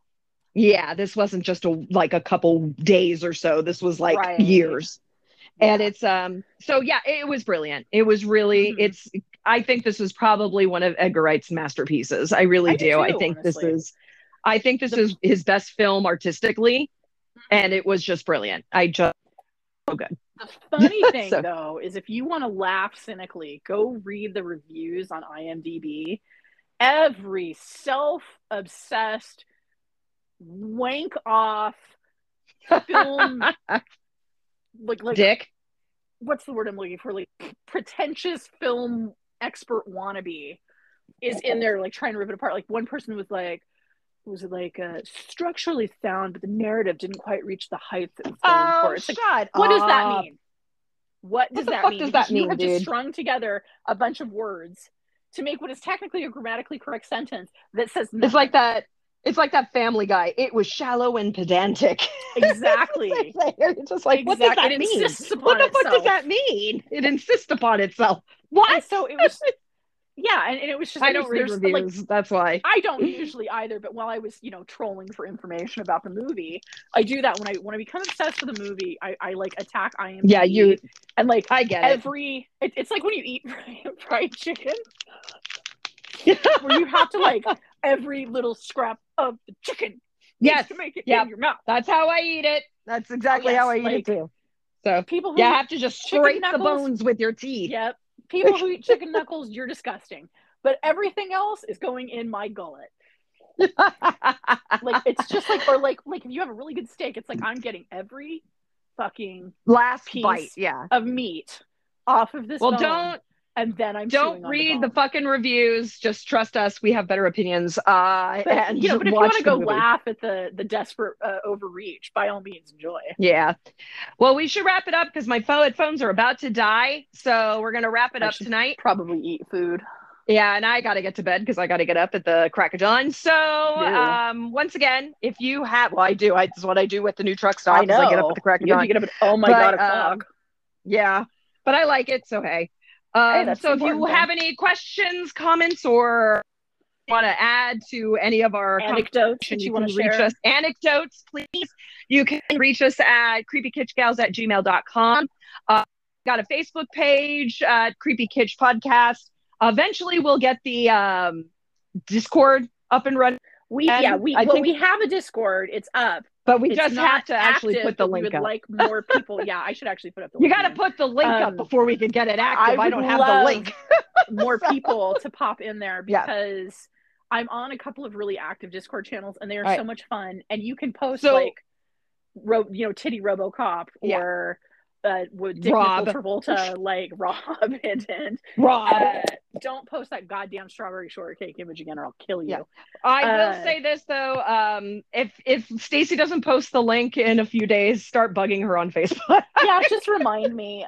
Just keep putting up a link. Sure Stacy, if it's a case where if you put the link up once, it's good, or if it's a case of you have to like constantly refresh it. I have no idea about that with Discord. I don't understand Discord. Once you're in. It's basically like a BraveNet forum, but instead of it being online for everybody, you have to have an invitation to get in. True. But yeah, so yeah, it's really definitely fun. join And our there was, Discord and bug Stacy to get the link up.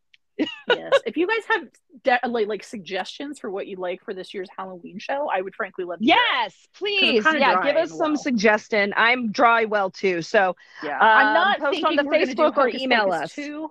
We're not going to do Hocus Pocus 2. No, it's gonna be too soon for us. Yeah, yeah. I'd rather do a film we have, like an old classic of some sort, sure, or like a weird old cartoon, or yeah, anything, you know, or if there was an episode of a sitcom you saw that had a Halloween. For those of you, really since I'm still putting, for those of you who I'm still putting up the links to the old Halloween shows, we've done like The Worst Witch, we've done Hocus Pocus, we've done the Halloween Tree. We did we talked about the Halloween Tree. We talk about Psych a lot. We did the Halloween episodes of Psych. Halloween episodes.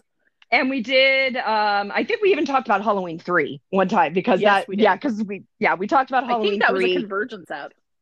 I think so too, but we did talk about 3 for one of the Halloween episodes. So that's kind of what we're looking for. We would prefer something a little more off the beaten path, but we'll take any suggestions. Yeah. But yeah, so email us at creepykitchgals@gmail.com and let us know. We did receive an email from one of our listeners, and I keep forgetting to read it, but pretty much he was asking about the back episodes. Yes, they are going up. I put up about 3 more new ones. I'm going to put 3 more new ones up probably in the next week. So just stay tuned. I promise more are coming. I swear to God. Mm-hmm. I just haven't had the chance to yet. I've been working overtime the last 2 weeks. To listen to our back catalog.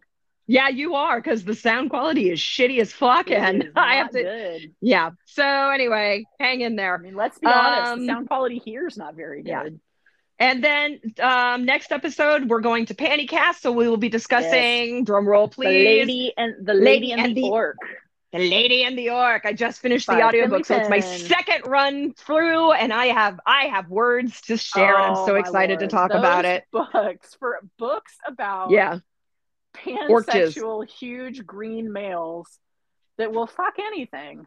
You cry a lot when you read them. Lots and lots of orches. Yes. However, I have to give them credit. At least the orches is said to smell and taste good, which I'm sorry, guys. True. I mean, it's supposed to taste, like caramel or something. I don't know. But anyway. Right. We will be discussing that, and I've got a lot to say. So we have a running joke on Finley Fenn's Discord channel about the GOS Good Orc Seed Bakery. Yeah. Yes. I laughed my ass off when you were telling me about that. The Orc Claire. Somebody's actually talking about what was it, Sisters in Seed t-shirts that we're all gonna make. Oh God. I will say the audiobook. It is the audiobook is great. That's what I listen to. Yeah, Sean East, I think is the narrator. We'll go more into it, but he's sexy as fuck. His voice is like, oh man, his voice will. His voice is like fucking brown butter sauce. You will. Oh yeah, you'll want to drop trow. I'm just saying. Right. Yeah, man, woman, gay, straight, don't care. Everything. You're gonna want to drop trow. So anyway, join us for next month. That's gonna be our October episode. Plus, we'll probably do a Halloween episode on top of that too. That's what I was thinking. So that's what I was thinking too. I thought that would be fun. Burgers Halloween episodes.